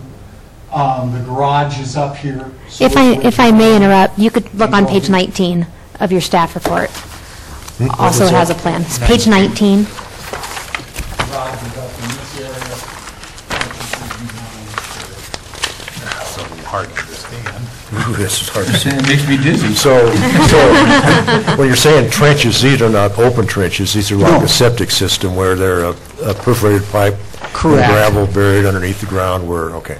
And the pipe would be near surface. We recommend 30 inches deep so it's not susceptible to freezing. And the trenches would be, off the top of my head, I want to say 4 feet deep and 40 feet long. We've designed these with what I call a redundancy factor. Their infiltration capacity is twice what I estimate will come out during construction. And are any of these infiltration ditches on the applicant's property? No, they are on the Squaw Valley Ski Area ski runs. Okay. To infiltrate them on the site, number one, we're in rock, so we're trying to infiltrate them into soil. And number two, it's not downhill. So trying to do it with gravity flow as opposed to having pumps. Okay. Got it? Thank you, Jake. You're welcome. Thank you. Gary, do you want to take another shot? Thank you very much. I'd like to speak to Mr. Gatto's comments to some of those. We had a very fruitful meeting with Mr. Gatto and the president of the Homeowners Association yesterday afternoon, along with Evan Benjamin. We've been trying to have a conversation with them for a few weeks, and since the last Squaw Valley MAC meeting, because they brought up some of these issues then, and unfortunately we didn't get together until last night. But we have put together a list of things that we have proposed to them to try and mitigate their concerns. There's 8 items, I believe. I sent that off to you folks. And some of them are staging of vehicles to be off-site, not idling in front of the condos. Another point is we've already met with the homeowners from Granite Chief Subdivision. You don't see any of those nearby neighbors having any concerns. We've answered their questions. But we want to work with the Squaw Valley Lodge. We want to make sure that noise is not a factor for them, dust control is not a factor for them, and we've made certain promises to that effect to do all of that with them, certainly on a voluntary basis. It doesn't need to be in a condition of approval to get us to be good neighbors and represent what we think is good for everybody around there. So we have looked at the bridge, we've looked at the roadway, we're going to do a vibration monitoring plan that will indicate any kind of blasting activity that creates ground shaking. We'll have that. We're going to have a noise receptor plan that will also indicate the number of decibels of noise from blasting and so forth that goes on in truck traffic, so that we can work with them on that. We respect their reservations they currently have for this season, and we would say that we're not going to do any work in their high season in July and August, and work with them on a schedule that's cooperative and works for all the neighbors. Perhaps the shoulder seasons of September, October, or April, May would be best for everybody, and we want to make sure that we're a good neighbor here. So with all due respect to Mr. Gatto, I have to say a couple of things about the variances. The staff has done an excellent job over many months of looking at all this material. They've indicated to me this is a classic case for these variances. Of all the variances are primarily due to crossing property lines, which is the only way you can get an underground garage from point A to point B. The only 2 variances that are not part of crossing property lines are the 100-foot setback from Squaw Creek, which I mentioned was originally approved by the Planning Commission to 55, and then the lot size variance for the building, which is 35% as normal, and we're asking for 42. So I think these variances are very, very, very logical. I do have a little blasting video. If anybody here has not seen blasting, would like to see what that, the noise effect and the dust effect, I'm happy to show that little clip to you. It's about 30 seconds. I also have our contractor here who does the blasting with his licensed blasting contractor who can, blasting employee who can talk about all the state regulations and things that go on with blasting. The little clip we have is in Alpine Meadows, done by our contractor, right among 3 homes on small residential lots. You can see there's almost no effect, no noise, no smoke, nothing. So if you're interested in that, I'm happy to run it, but if not, we'll let it go. Are you really interested in seeing it? It doesn't look like it. Okay. The question did come up, too, about whether the lodge is in the 100-foot setback, and some of you may know the original creek went probably right where the lodge is, and it was turned 90 degrees right at the lodge to go around it. And Squaw Creek is probably within 20 feet of those buildings. But that was one of the reasons for flooding, is the creeks don't like to make 90-degree turns naturally, and all that debris from an entire watershed in the 97 New Year's flood came down with debris, rocks, logs, and everything, and it right there at that 90-degree turn went right through the building. As Jake said, we're talking about a teacup of water compared to a swimming pool full of water in relationship. So that's all I have, and we do have, like I said, our contractor here who can talk about any earthwork, blasting, excavation, staging, if you'd like to hear anything from him. Okay, I want to just maybe get a little bit into the 100-foot setback, just so I'm clear on it. And I'm presuming, and staff probably correct me, that the purpose of the 100-foot setback is flood control? Is that why you have 100 feet? Correct. There's riparian that we look at. It's in our zoning ordinance. It's required. We look at riparian areas and floodplain, and we did a full riparian report on this. It's outside. This particular project is outside that. It's outside the floodplain. But yeah, and that's what the variance is about. We can review it more intensely and see if it is going to affect the creek individually, and this does not. But that standard is 100 feet in the county. And the 100 feet, does that come from Army Corps of Engineers? That's our zoning ordinance. That's 100 feet in the zoning ordinance countywide. And I guess what I'm fishing for is a basis for that. If you have history maybe on it. We have, staff reviews the particulars. I mean, if this is something unique, we have to make sure that it meets that 100 feet. If it goes any closer, a variance is required, further analysis. Anytime a discretionary permit comes in, it triggers environmental review. And usually with that variance, we have to do the environmental review. Is it impacting the creek? So we put out this buffer area wide to say, okay, it's sensitive areas, we know that. But how sensitive is it? We don't know until we still see the projects individually. Now we've got a project in and we do all the analysis to make those determinations. Okay, so it's not uncommon to, I guess what I'm hearing, to allow variance within that 100-foot zone as long as the environmental document supports it? Is that correct? Correct. Okay. And I guess for you, you were saying elevation-wise, where you're going to have the deck on the house, is going to be how high from the creek? Over 40 feet, I believe. Over 40 feet above it? Okay. I have a question, Larry. Yeah. Wayne? This letter that you put out yesterday, I'm just guessing that it did not satisfy the concerns that they've expressed this morning. I believe it does, but you'd have to speak to them directly on that.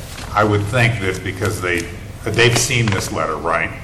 Yes, we talked about that letter yesterday, and they have, we circulated that same. Well, I'm assuming since they gave testimony this morning that their concerns that it did not completely address it. So I'm just asking if you were able to work this out.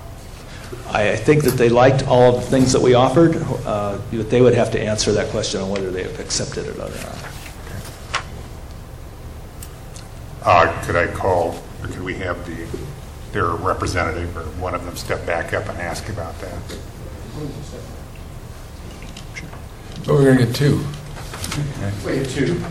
Commissioner Bader, we agree in principle to what they're proposing. The problem is we don't have the plans in front of us now, so we don't know whether anything is going to be adequately mitigated, and they're not enforceable conditions of approval. So we'd love to rest on, Mr. Davis is a stand-up guy. I'd love to, be able to take his word for it that they're going to be stand-up neighbors. But what happens if the property's sold? There's too many unknowns, and that's why these kinds of issues are evaluated as part of the environmental document, and they're made enforceable conditions of approval. And then we have recourse if they don't follow through with that through the county. So are these 8 items that he addressed, do they satisfy you if they were in a more formal?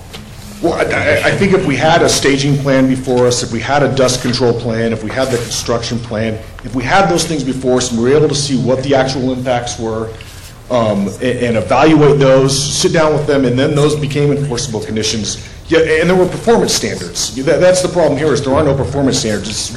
We'll create a plan. What is that plan going to entail? What are the maximums that you can hit before you exceed the plan? That's what our issue is. The other point we've raised is we have as I've raised in the opening remarks, there's going to be an economic impact on the lodge, and I think Gary has done the letter which I reviewed yesterday. It's a good start, but we feel we need more time, and we're asking for. That's why we asked for the delay. We don't want the project to be canceled. We need delay and more time to talk to them. And we really think that we can work these issues out. The problem is once you have a project approval, there's incentives that so if we could work these things out, these become enforceable conditions of approval, we'd be in a lot better position going forward. I understand. They'd be less motivated if we go ahead and approve it today. That's our concern. Yes. Let me see. So, I'm reading here a lot of conditions of approval, and I guess it's your contention that these are not enforceable? They're not definite or specific enough to be enforceable. They say the applicant shall prepare a plan, but there's no performance standards for the plan. It's like the construction staging plan. The staging shall be as far as practical away from residents. Well, what does that mean? How is that enforced? There's no definite standard. If you can come up with certain standards as to where they're going to stage, where these things are going to be located, the hours, the truck trips, those types of things, then you have a definite condition of approval that can be enforced, and that they understand that they're under obligation to abide by those. And that's really what CEQA requires. It requires definite performance standards and a list of measures that you choose from to meet those performance standards. Okay. Okay. Thank you. Thank you. Thank you. Any other If I can throw something out there, just one option the commission may have is if this was returned back to staff, I'm looking at the Gary Davis letter dated June 25th, which has a number of provisions that they propose to incorporate as part of the project. Those could be incorporated into conditions and fine-tuned, so there are timing mechanisms on those. But if it was returned back to us, we would have time to work with both parties and possibly come back with some more further refined conditions of approval. I know we probably want to discuss this some more. Are we going to go into discussion on this? Well, I think if we've essentially closed the public comment, it's up to us to decide what do we want to do as staff may have suggested, or do we want to take action, or what do we want to do? Can I just kind of throw something out? This is a very complex project with a whole lots of, I think, potential impacts, and to ask for this many variances, well, I know we feel like we kind of those have been processed through. I want to make sure that we have certainly gone to a far extent to give the public the opportunity to weigh in on this. I'm troubled that the MAC spent, as I understand, 4 hours on this at their last meeting and couldn't really come to a conclusion other than on one item. I mean, that speaks to the complexity of this whole thing. And so I think, is it a worthy project? It may be, but I think we just need to take it a little bit further down the road to make sure that we're satisfying the concerns of the community. Okay. And so I would propose that we postpone that decision until the two parties can get together and hammer out with the county these issues that need to be more defined. EJ, excuse me. What do you see as a time frame for us to bring this back if we followed your suggestion? Yeah, the question is whether or not this would be heard up here in Tahoe. We don't have any commission meetings planned up here in Tahoe. Maybe something in Auburn, so I'm not sure if that would cause any issue for the applicant or the other party. Well, could I ask a question, EJ, on that? There is the potential this may get kicked down the road. I mean, that's up to the commission, but I'm seeing that this may motivate us to come back up again for this, right? If I can interject, the request in that one, just for purposes of this discussion, is to go off calendar, not a date certain. Oh, okay. I don't know if we're there yet with this particular project, so I wouldn't tie them together. Oh, okay. And we can do the same on this. We could, right. Well, we continued another item this morning, or another item was continued by the applicant that may perpetuate a Tahoe meeting. Right. And so and we can certainly accommodate that. Right. So Commissioner Nader makes a good point. Is there any other thoughts on this item? Two. One, it appears that the only thing that the MAC did have some regards about definitely was the land coverage. Right. And I don't know that that's going to be something that they're going to debate or want to debate between themselves. I still think that's going to be our call. Does this, do we bucket and say yes or no on that? And the other thing is I agree that we should probably rely a little bit on the further study of it. Just thinking back of the North Star problems that we listened to the last couple of meetings about this settling pond and the people down below it, that was engineered and they gave their opinion for groundwater, seepage and stuff like that. And there's still problems and they're both going like this still. So my thoughts would be yes, let's look at that a little further into that. Richard? I guess what I'm wondering is there were some concerns about the environmental document. And so if we were to look at this, we're just talking about having some meetings dealing with some conditions or the specificity of the conditions to clear up some of the misunderstandings, or are we going to be looking today at not approving the environmental document and putting it back to where that has to be relooked at again? So that's maybe an issue when you think about it as a commission. Well, I think the staff will review any changes they make against the environmental document and weigh that, and that'll be part of their recommendation when it comes back. So I think it'll either have to be consistent or they'll have to adjust it and redo it. That's correct. Well, I agree with everything that's been said up to now. I'd just like to point out, this June 25th, today's what, June 26th? So I think, and although these are not necessarily new items, I mean, they're kind of a further explanation of what's in there. It is something new, and I agree with what Mr. Nader is proposing and what staff is, I guess, agreeing to or whatever, that this does need to be looked at. And it sounds like everybody does want to sit down and work on it, and I'd rather have that than a big fight and lawsuits and what have you that might come down. It is a very unusual project. When I saw that, I didn't even quite see how it all related until I started looking at the maps, but there are quite a few issues still I think that need to be addressed. So I would like to see it referred back to staff for both further evaluation of this memo, get together with the applicant and some of the other people involved, and bring it back at a off calendar as suggested by the county council here. Okay, someone...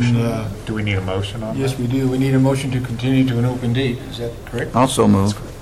We have a motion. Is there a second? Second. Any further discussion? Is there, I realize you're continuing to an open date. Is there a window that we could look at for this? I think there's probably some urgency that, although we don't know what the outcome of North Star's hearings are going to be. And we still don't know what that's Squaw correct. Valley's actual final discussions with the owners actually work out to be either. Right. Yeah, Kathy, there's a second meeting in July, which may or may not be too soon, and then there's the first meeting in August. I don't know if you can give me those dates. Thanks, EJ. I think that gives us an idea. We're still looking at midsummer or something. I think we should look at a short time frame. Yeah. And I think we should have the meeting here. Yeah, I do too. Okay. We can accommodate that. I agree. I thought you would. All right, we have a motion and a second. Roll call, please. Mr. Gray? Yes. Mr. Nader? Yes. Mr. Moss absent. Mr. Johnson? Yes. Mr. Rakucci? Yes. Mr. Denayo absent. Mr. Sevison? Yes. Okay, you all understand what's happened. We've continued this to an open date pending the outcome of the discussions between you guys, and hope that you can bring back a resolution that everyone's pretty much in agreement with. Or I would like to, if you don't have agreement on most of the items, I'd like to, when it comes back to us, that there might be only one or two or several items that we need to resolve, I guess, or vote on, or make a decision one way or the other on, not whether they're important or not. Well, no, they'll be important because if they have a disagreement on anything, because it's awfully difficult to try and mitigate at a public hearing 20 or 30 items. So hopefully you can get it down to zero, or at least a very small number for us to discuss further here. That's what my desire would be. Thank you, everyone. We have, I'll further clarify, we had scheduled next North Star plan, and that has been withdrawn by the applicant. So we'll have to have the commission make a motion on that. So Do you want a motion? And I can take that item if you Okay, wish, EJ? unless you need it. You want to jump into that item, or do you want to take a recess? No. Into North Star? Right, I can present that just real quick as far as request for continuance. Was there somebody from the one? Can we just vote? Comment? I got a second that we continue it? I make a motion? Well, hold a minute there. There may be people that want to make a comment. It is an Why agenda. don't we take- Here's my suggestion. So we have a request, the next item, North Star Mountain Master Plan, we have a request from the applicant, which you have a copy of the letter, that they're requesting that the planning commission continue it to an off-calendar date. So the commission will be asked to make a motion to that effect. If that's the case, my recommendation, since there is no staff report or anything to present regarding the project itself, that we do not take any public comment on this, that we wait for a full presentation by staff.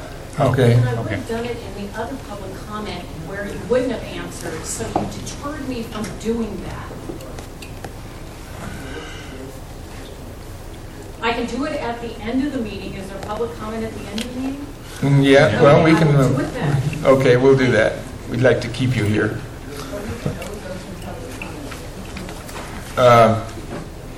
Is there, I guess I'm curious why we can't have public comment. I guess because we're not hearing the project, is it?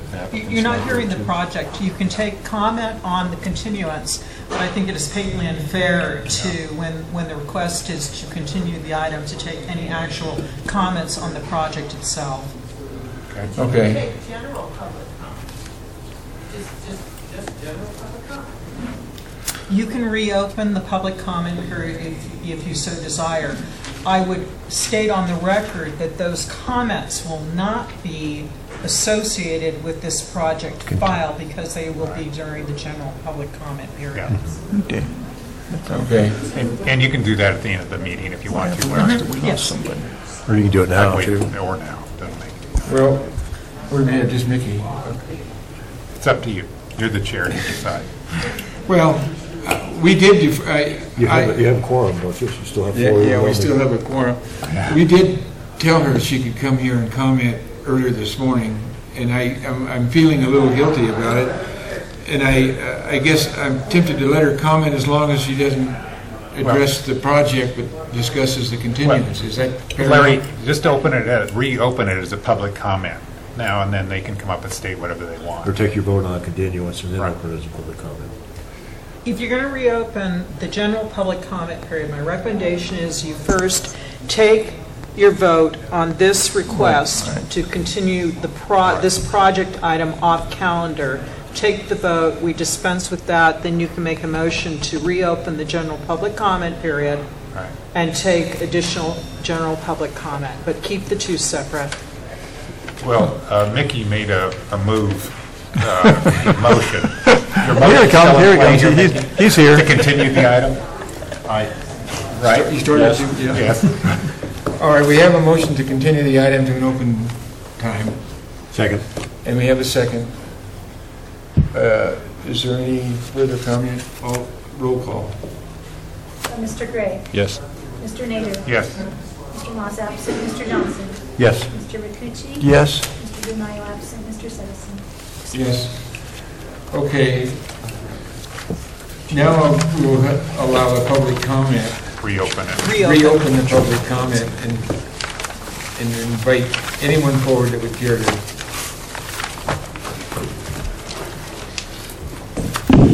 Ellie Waller, Tahoe Vista resident. For the record, I'll make this brief. I will submit my comments for the FEIS, for the North Star Master Plan.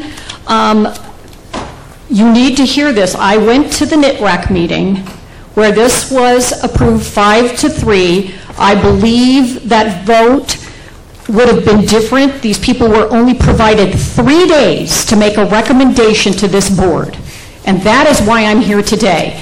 And the applicant is now stating that the approval, they're asking for the extension and pulled off the calendar so they can revisit the mitigation, monitoring, and reporting of the project and overriding considerations. Those things were not provided to the NITRAC, and I think this should go back to the NITRAC before it comes to you. Thank you for the opportunity for that comment. Okay, Thanks, Any more public comment? Is there any other persons that would care to comment? I would never bring that to the Ann Nichols, North Tahoe Preservation Alliance. I was at that NITRAC meeting too, and what's really been confusing about this application is that in between the draft environmental and the final, the zoning text amendment to change the allowed use for TPZ lands, timber production lands, was changed from being specific to North Star to being allowed anywhere in Placer County except inside the Tahoe Basin. So that was made midstream, and I don't think anybody was understanding that change. So I think that's another reason that it needs to go back to NITRAC, so that's very clear that this is not just a project change. It's something that's going to affect all of Placer County. Thank you. Okay, so I think staff heard that. Hopefully they did. I think you better clarify that, Richard. I think one staff member was saying yes over there. They heard their comments. Okay. Okay, and perhaps that is an issue that needs to be addressed as a separate item countywide, as a zoning text amendment or whatever category you put it in, and maybe it should be discussed as a memo with the board and have them give us direction as to whether or not we should take it as a special item, and just see what their response might be. Just tell them we're requesting. You mean to the MAC? No, I'm talking about the Board of Supervisors, because this is a county-wide issue. Once TPZ has changed the categories that can be conducted within that zoning, I would like the board to authorize us to move forward in that direction. Does that make sense? You understand what I'm trying to get at? If they choose to, if they say, we want to keep it site-specific, then they can tell us that, and we can hear it as part of the project. But I think it would be good to have their input. Yeah, I guess as a forester, I was looking at that myself, and I thought that was a pretty significant change in policy for the county when you look at it fairly broadly, and possibly even in North Star, but when you look at it broadly, that's a very significant policy change. Okay, with that,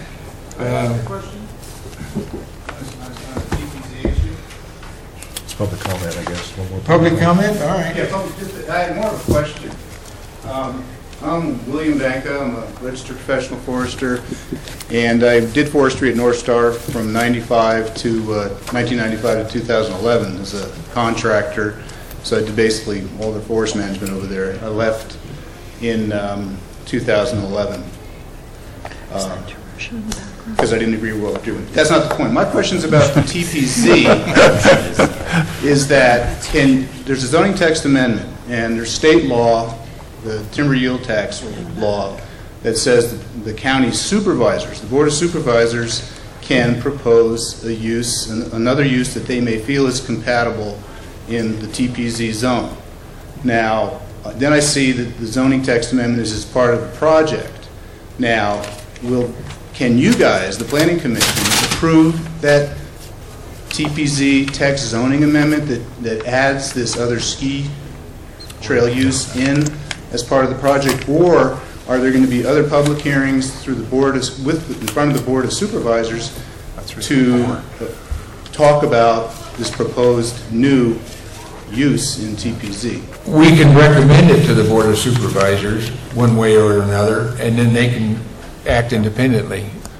Are they required to act? I mean, are they required to act in it, or would they just say, you guys make a decision or recommendation? No, it doesn't work that way. The Board of Supervisors has to make the zoning change. Okay, so there will be another round of public hearings on the TPZ issue. Well, is the way I if understand the board chooses to do it, that's what I'm. Right, zoning. The memo that I'm asking staff to take to the Board of Supervisors is that they consider that. Yeah, and just to clarify, zoning text amendments have to be approved by the Board of Supervisors. Okay. The zoning text amendment that is associated with this North Star Mountain Master Plan would be brought forward to the Planning Commission for a recommendation that would go to the Board of Supervisors. What I'm hearing from Commissioner Sevenson is that maybe there should be a separate discussion of the ZTA at the board separate from the North Star Mountain Master Plan. Am I not hearing that right? Well, there was public comment that indicated that maybe the result of doing that was going to open up TPZ county-wide to miscellaneous uses. And there was concern about that. And I just was hoping that the board would take this as an item and give us direction as to, do they want us to consider it specifically for North Star only and leave it there as it has been in the past, or should we consider that maybe it's a county-wide issue? And I'm not sure, I have never thought of it as a county-wide issue personally. It's always been specific to North Star, is my recollection. I guess kind of along those lines, though, if a zoning text amendment is included in the North Star proposal as just North Star, that still would have to be approved by the supervisors based on a recommendation of the planning commission. That's correct. That's So correct. either way, it would take supervisors' approval. Yeah, the planning commission will be able to make a recommendation one way or the other on that before it goes to the board. But then the other idea is that when you kind of open the Pandora's box, then it does tend to become a possible wide county issue, because the board would be saying that, in this case, we can do it, and so, other people might propose because you did it here. Right, So it becomes kind of a precedence. Not typical of any other zoning text amendment that your commission has heard before. It would be, it would still go to the planning commission first for a recommendation. So just in the case of the situation we're talking about, we would still ask you for a recommendation. So I'm not certain that we would get, you would be in a position where you would be getting a direction from the Board of Supervisors. You actually would be providing a recommendation on it to the Board of Supervisors. Okay. But there's this discussion, and I'm not sure how it came about, that because of something that we were doing, whether it was in the environmental document, I believe Ellie mentioned that it was covered in the environmental document, that was going to become a county-wide issue. I don't think we have to discuss that as part of this project necessarily. I think that's a separate issue. And not to get into the North Star Mountain Master Plan project, which we can't discuss today. Right. Based on your action, that there is that is a component in there that if, the fact that it is in there, it will be brought before you to have that discussion. And I would expect that to happen, and that's okay. The issue that I'm a little concerned about is if we take that action and approve the project and it's in the environmental document that's going to be county-wide or refers to it that way, I think that's a concern.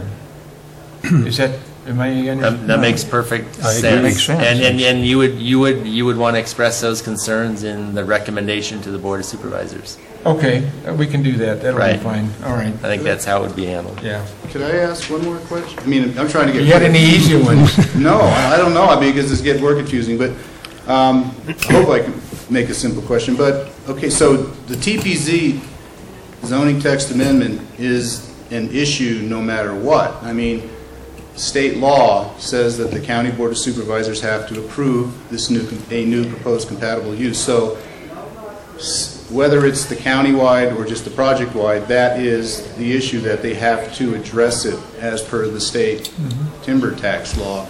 And then with county rules, there will be public hearings, specifically for the TPZ issue or not? Will there be additional public hearings just for the Board of Supervisors when they take that on?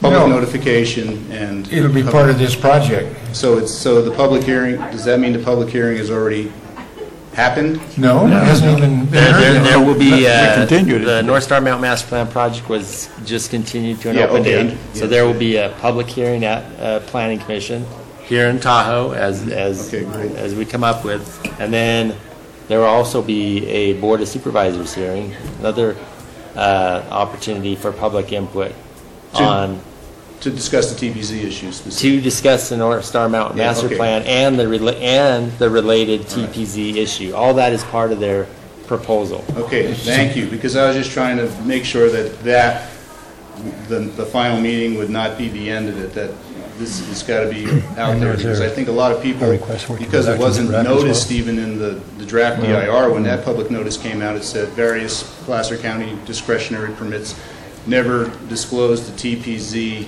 zoning text amendment in that public notice. So I got that in the mail, set aside the EIR over the holidays because it came out right before Thanksgiving, picked it up after Christmas, and holy smoke, being a forester, I started digging into that TPZ issue and said, wow, that's never happened before, that you can't just approve a compatible use planning commission, it's got to go to the board. So thank you. Well, we will be reviewing the final environmental impact statement, so this public hearing will be potentially the final hearing at the planning commission level. And did I hear a request to have it sent back to the NAC as well? That we might be considered or not? Well, I don't know, that's, Well, I mean, we just heard it, so I won't That ask would be the what staff. is requested by the... I think that's the staff's decision. If they think Yeah. there's going to be That's enough what I'm changes asking. as a result of this, it could go back. I don't think it's, Yeah, certainly when it comes before the planning commission, and the same question comes up, it could be your decision to send it back to the MAC. well, okay. Well, thanks for the time. Thank you. Anyone else, quickly? If not, we're going to take a 2-minute recess. Well, we have got one more. walking in. I know we have another item, but I... we have somebody walking Oh, up I'm to sorry, I answer didn't the see you. I didn't know if this was the correct place or not. My name is Christian Michael Steele, and I am a property holder in Tahoe City for the past 6 years. And I come just looking for some direction. I understand we're doing some new zoning plans and this type of stuff, and I have a 30-acre parcel. And are you entertaining or possibility for new projects at this point? Is this a public, open to the public right now for new projects, or are we on an agenda for existing projects? Well, this is just for existing projects that have been proposed. Where is the property? It's kind of been under the radar for a long time. It's in Tahoe City, right across from the high school. It's 30 acres, which is green belted by forest lands. And I'm trying to do like a world-class retreat, and I wanted to get some direction on who to talk with and be able to address to try to see if I can get the county to support this type of I would project. encourage you to get in contact with staff. He's got his little finger up, and talk to him outside of this meeting, and also get involved in the community plan process that's going on with Placer County about this whole region, and TRPA, which also is interested in what you're doing. So To get the support of staff first is what you would be. I would start with the county staff, yes. They will answer most of your questions for sure. Thank you. Sure. Okay, we're going to take a 2-minute recess. The agenda says it's 10:40. We don't have a quorum, Larry. Yeah, we have 3. And this is just an action item, right? This next item is not an Oh, it's action just- item, it's just a okay, all report. right. Very short. I was told that Steve was going to talk really fast, because otherwise he had to buy lunch. All right, we're going to have a quick update on the community plan for the Tahoe Basin from Steve. And I want you all to listen very closely and ask questions. Thank you, Mr. Chairman. Did you challenge him to be quick? Yes. Why? Otherwise, because he has to buy lunch. See, enforceable mitigations, right? Once again, Steve Yulna, providing an update on the Tahoe Community Plan for your commission on behalf of Planning Services Division. What I intend to do is provide a little background on where we've been with the community plan update, and then I'll also outline the next steps along the way. As your commission will likely recall, the direction came from our Board of Supervisors in July of 2011 to initiate the update of the plans. The Tahoe area currently holds 9 separate community plans or general plans, and the idea behind this is to update that to contain one overarching policy community plan, and then there'll be 4 separate development codes that will come out of that. The next slide will actually illustrate those 4 development codes will identify the different areas within the Placer County portion of the Tahoe region. We have the North Tahoe East Plan area, which is largely the Kings Beach area east towards the state line. Then there's North Tahoe West Plan area, and that's essentially the Tahoe Vista and Carnelian Bay area. The Greater Tahoe City Plan area is essentially Dollar Hill down to just south of the Y, and the remainder large areas West Shore Plan area. Today, the update before your Planning Commission is yet another example of the extensive public outreach that's been conducted along the way for this process. We've held 28 community workshops or meetings, 7 town hall meetings, various stakeholder interviews, as well as regular updates before the North Tahoe Regional Advisory Council, as well as the Board of Supervisors. We've also prepared an existing conditions report and economic market analysis, and that helped to inform the visioning process. There's been visioning process for both the Tahoe City area, for both town centers essentially, the Kings Beach area as well as Tahoe City.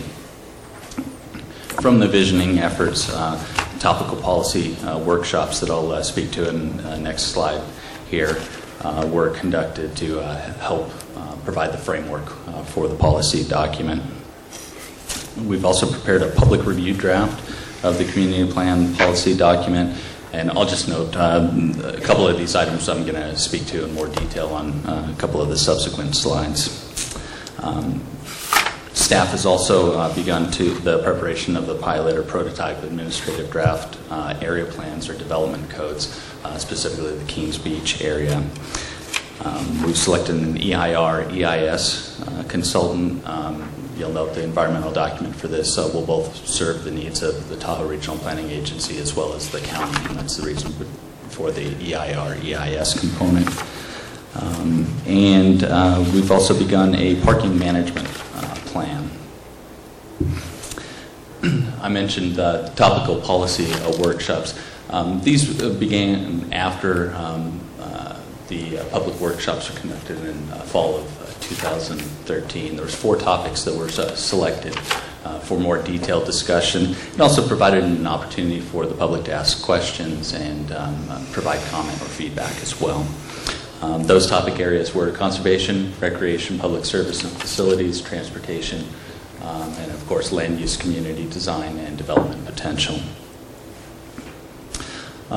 In a meeting very similar to the update before you today, the Board of Supervisors conducted a public workshop on April 21st over in Tahoe City at Grand Labac, and the purpose of that meeting was for staff to provide a status update report on the work that's been done, also to discuss the community visioning that had been completed, and to speak to the several different components, including opportunity sites. I'll speak to that in just a minute here, but also to provide the board with an outline on the timeline of where we're at in the process and what the next steps are, and of course to always receive direction from the board on how to proceed.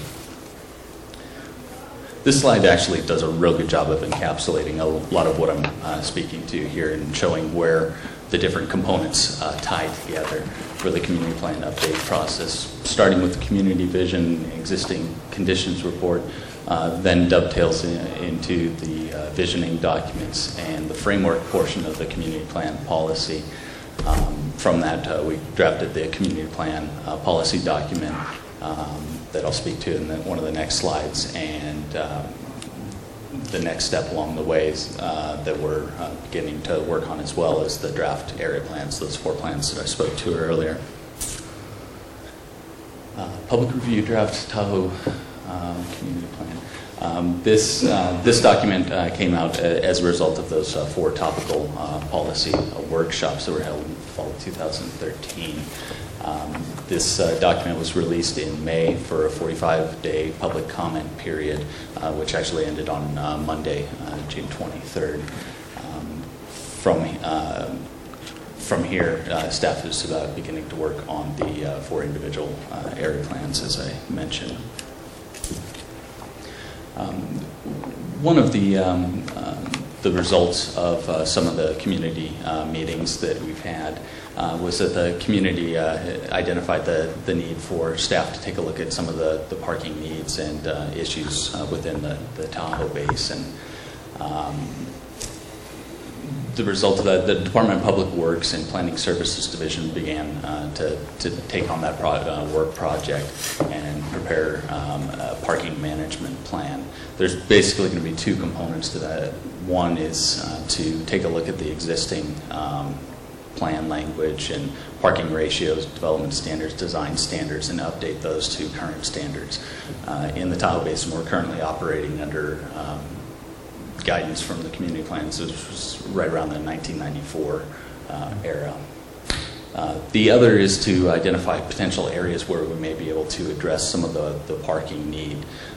One of those areas was the Grove Street parking lot in Tahoe City. Kings Beach is a little bit more unique in that we need to look at the individual sites throughout the area. This management plan will take a look at all those components, and the review of this will run concurrent with the other efforts within the community plan update. Speaking to the community plan update, EIR, EIS, the county has selected a consultant, Ascent Environmental, which has prepared the scope of work for proceeding with this. That will include the evaluating the community plan policy document, land use and zoning, as well as program level review of opportunity sites. I'll speak to that in the next slide here. And as many of you are aware, the area plan portion, the county will adopt the area plans, but we also need to submit those to TRPA to determine that they're in conformance with the regional plan update. So all of that will be addressed by the consultant. Opportunity sites. One of the components of the community plan will be to analyze potential opportunity sites at more of a program level. What these sites would be is some sites in Tahoe City as well as Kings Beach, and I'll show you those in one of these next slides here. But they're sites that are intended to provide a catalyst for furthering the efforts of the community plan update and implementing the goals and policies that are contained within that document. So moving to Tahoe City, there's 6 locations identified. Most of you are probably familiar with these, but if you have any questions, I can point them out a little bit better. The Hendrickson property, just north and to the west of that, the larger area, the golf course to the south, Fanning Bridge right at the Y, moving just north to Commons Beach. Area number 5, this is basically the Tahoe Marina area and the area surrounding that. And then, of course, the river front properties, that's the properties along the river entering into Tahoe City. Moving over to where we're at now, the opportunity sites within the Kings Beach area. I'm sure you're also familiar with the Kings Beach Town Center, also referred to as BBLC. That area is being analyzed, as well as waterfront improvements. Actually, that's encapsulates the area that we're around right now. And then just in the north of that, between Seapline and Deer, that block is also being analyzed for future development. Question, what determines an opportunity area? An opportunity area is areas that are being identified and analyzed just at a very program level. We're not taking a look at the project level review, but to do some of the environmental analysis in preparation. And I know, but why those areas and not some other area? I mean, that's a good question. Do you? Well, like, for example, the ones in Kings Beach, the one property that was identified was the former BBLC project. That was an EIP project that there was at one point a proposed development there. The other one are some of the, in Kings Beach, are the redevelopment areas, the properties that were owned by the redevelopment agency. Number 2 right here, why? That's here. Yeah, that's the recreation area and potential possibilities to further redevelop this area into to have more events and things like that here. So, well, I guess what my question is: do the people who have this property now, or us, ask to be this, or do we go in and say, "Well, that looks good. Let's pick that as an opportunity area"? What's the difference? A block down to the left from that. I mean, why are those opportunity areas and not somewhere else? I'm just curious.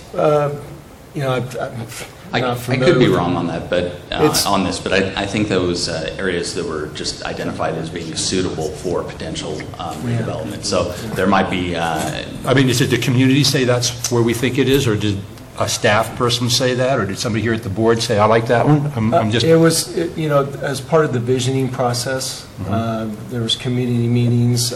Like I said, number 1 there, that's the former Kings Beach Town Center BBLC site. That was a Well, I have no argument with the sites being chosen might be the right ones. I'm just curious as to the procedure for choosing opportunity sites. Just a quick one-sentence answer. Yeah, the identification of the opportunity sites was one of the components that went before the Board of Supervisors along with the timeline. So the board did have the opportunity to weigh in on what sites were I'm not curious about the board. I'm just saying, how come these got presented to the board?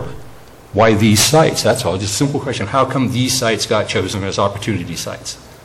Is there a committee that does it? How about you? Well, there's been communities and stuff to a certain degree. I think it's just a schematic.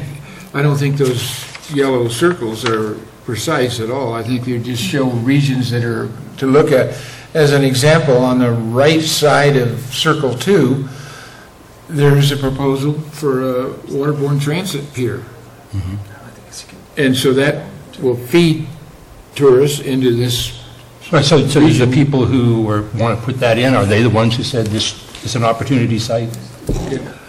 I think part of it too, Commissioner Gray, is our economic development division. They were really involved in looking at the areas within Kings Beach and Tahoe City and areas that are, like I said, were former redevelopment sites. So all of these were former redevelopment sites? No, not all of some them, of them. but some of them. Well, some of them sites have been identified by had recent Well, sales. speaking like in City of Roseville, I think we use the same terminology.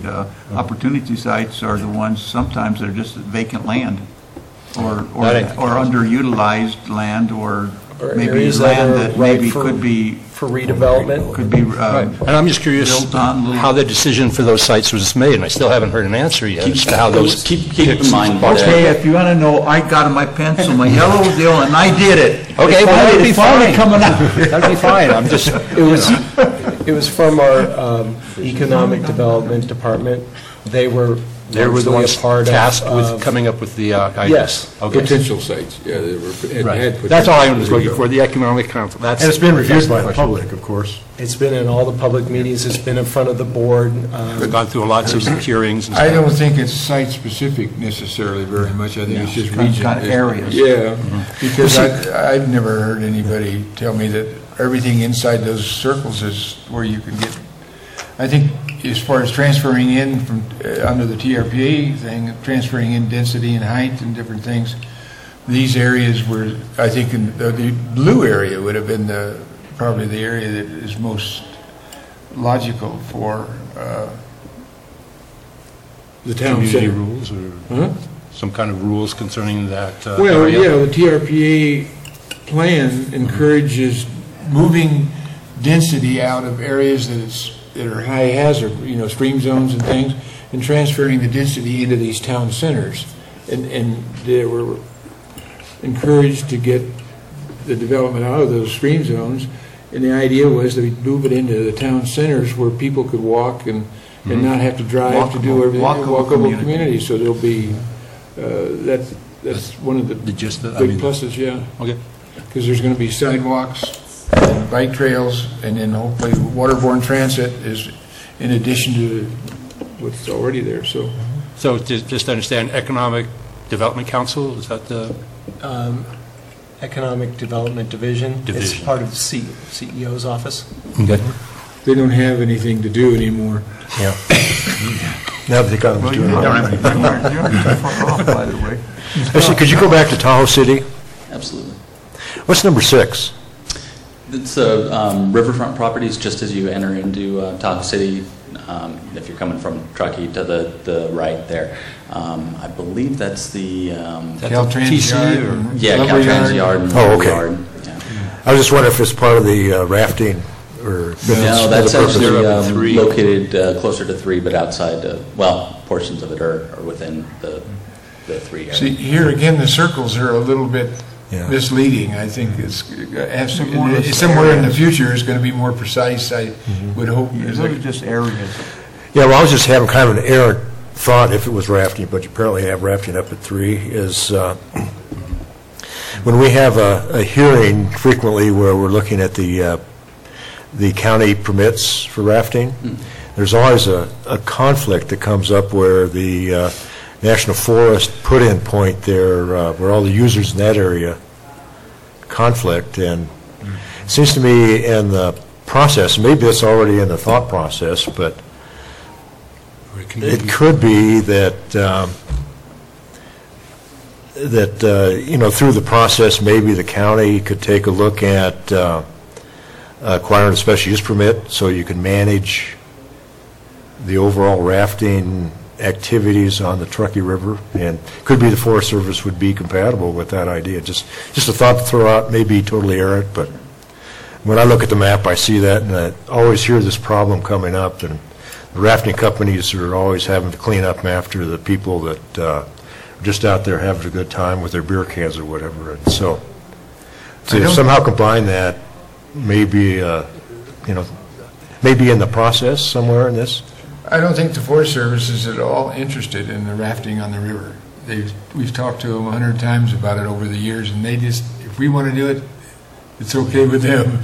Yeah, so that you maybe have an opportunity to enter into some kind of permit with them where actually the county could control all the rafting. Well, I think we do now, pretty much all the commercial rafting. Yeah, but I mean the private too. You could have some kind of So number process. 3 is that there is more of a river walk concept where you'd have a walking area, pedestrian path along the river in that area, maybe a boutique hotel area. So there was some discussion in the visioning process about having river walk opportunities, recreation in that, as it just relates to number 3. Okay. Well, maybe my thought was errant, but I'm just throwing it out. See, the reason I think that he's outlining that as a river walk area is because probably the new road is going to turn off and go diagonally across between 3 and 6 and intersect with a roundabout, and that's what's being proposed and I think is funded now. And so that will be the bypass, so the traffic, it will mitigate the West Shore traffic, hopefully.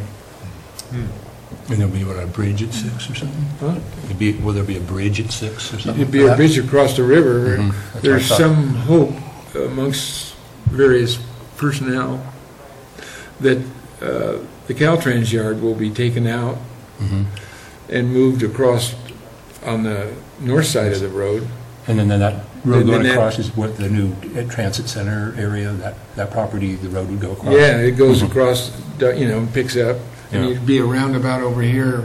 Yeah, near the Irish where the store blue or line whatever. crosses the, at any rate, you would cut that corner off, and Right. and that's pretty much been funded and going to go forward as it appears. Alleviate some of that Y problem? Yeah, it'll alleviate that. So there's some discussion about the existing bridge, which is 3, was in the dam and that whole area to become sort of a pedestrian Friendly. area, and it seems to make some sense. Yeah. And then, of course, the bottom edge of 5 is that you see that pier going out. That's going to be it's supposed to be the waterborne transit for the Tahoe City areas. Larry, when is that bypass going in supposedly? It's probably going to be another year and a half, 2 years before they break ground. But the thought on 6 is that whole area could become just a river park and not have Caltrans yard and all that stuff in there. Move it out, and so as you come into the basin, you don't see industrial type usage. You don't see Caltrans. Okay, I didn't mean to interrupt you. I did. Actually, I did. Well, then you can apologize. Yeah, I'll We're not sorry. I thought it was just a ploy, so I had to pay for lunch. Right? Yeah, there you go. We're counting on you. So on that note, in summary, no, I'm kidding. Timeline update, administrative draft documents, and the beginning of the environmental analysis, that timelines for this spring, 2014. We will then be coming back before your Planning Commission for deliberations on the public review draft documents in the fall or winter of this year, 2014, targeting a board adoption of May next year, 2015. After that board adoption, we'll be submitting to TRPA. As I stated, TRPA will need to make the determination that the area plans are in conformance with their regional plan update.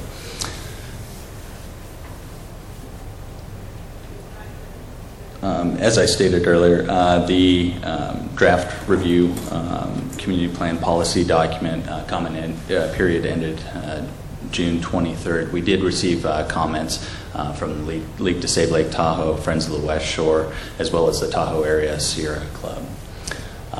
Next steps are to release the notice of preparation for the EIR, EIS, and to begin the preparation of the administrative draft area plans. That's the development codes. Along the way, we will be conducting public workshops on the draft area plans to seek public comment.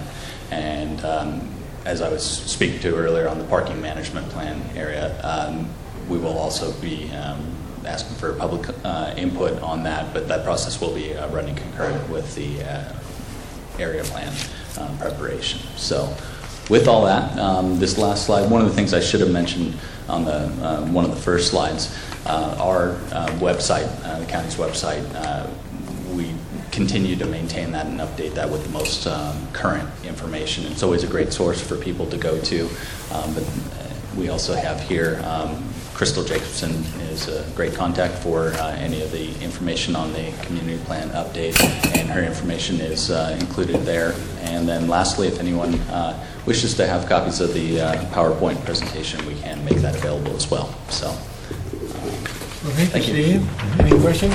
No. Good job. Steve ended this up to his eyebrows. He goes to all those meetings and stuff. Yeah, but he's had enough money for lunch. If there's no other Did you public comment. Oh, there she does. Okay, we will have public comment for those that choose to comment. Thanks. This is what we've been waiting for. This is actually what we came for. But anyway, thank you. I've been on the community plan team for North Tahoe East for 2 years, and I really was disappointed when we didn't have a chance to do scale and density, because we thought that was so important as part of the planning process and our teamwork. Our teams really did real well. We did height, we did use, and so anyway, we've gone to Supervisor Montgomery, and she's allowed to let us finish our job, and we're hoping all the other teams, she said we'll all get a chance, like a half day or a day meeting to do that, so we could just finish up, so we'd have a complete job product. So that's we're hoping that's what's going to happen. And as far as the policy document, also we were told that we would be given the chance to review our team work before it was released to the public, so we could make sure it was right. So that would be good. And we're hopeful that's going to happen. And then the other thing was on the policy document for the area plans, we were concerned, a number of us, that part of the policy was the expansion of North Star and Homewood ski areas, and we thought that that should really be a project level policy. You know, when it comes forward, it shouldn't just be a general policy for Placer County to promote further expansion of those ski areas. Then they were also including doing an environmental review, and this is a totally new idea of converting commercial floor area into TAUs, and there's about 350,000 square feet of commercial floor area left in the regional plan, and another 200,000 square feet that's been allotted. So that could just be, you know, Placer County doesn't feel they have enough TAUs. They only think they have about 1,400. They can't really find an adequate number. That may be the case, and they're doing an analysis, but I don't know that this should be part of the policy either until it's really completely capacity and existing inventory is. So there's some stuff that is needs to really be looked at, and thank you for letting me comment. Okay. Ellie Waller. Good afternoon. Ellie Waller, member of the North Tahoe West Plan team. I attended each and every meeting with Steve. I've been to every single one. I've turned in hundreds of pages of comments that staff is still addressing. And I'm wondering when we'll be getting the policy document back for review. Again, the teams have only met 6 times in a team-structured meeting. Then there's been town center meetings, there's been workshops, and the teams, as Ms. Nichols mentioned, have not been given the document back. We were given the document as a draft in November of 2012, and we are still waiting for that back. She also mentioned we did speak with Supervisor Montgomery, and she has subsequently spoken with Planning Director Michael Johnson, and we will be afforded a meeting that is yet to be scheduled after the staff incorporates the technical committee meeting reviews of the policy document and all our comments. The consultant still has to incorporate all that. The opportunity sites aren't necessarily part of the area plan. It's a process that's being looked at through the policy document. So some of those areas are points of contention that you will hear a lot about. The golf course is an example. Right now, it is not part of the existing community plan, the Tahoe City Golf Course, and they're asking that through the policy document that be analyzed. It still may not be added, so that opportunity site may not be identified. The devil's in the details here, and again, I take a lot of time and effort to read these environmental documents, and I do comment on a regular basis, and you'll see me often. Thank you. Thank you. Bye, Ellen. Thank you. Anyone else? Seeing no one else, if there's no other comments by any board members that feel they need to expound on, we're adjourned. We're adjourned.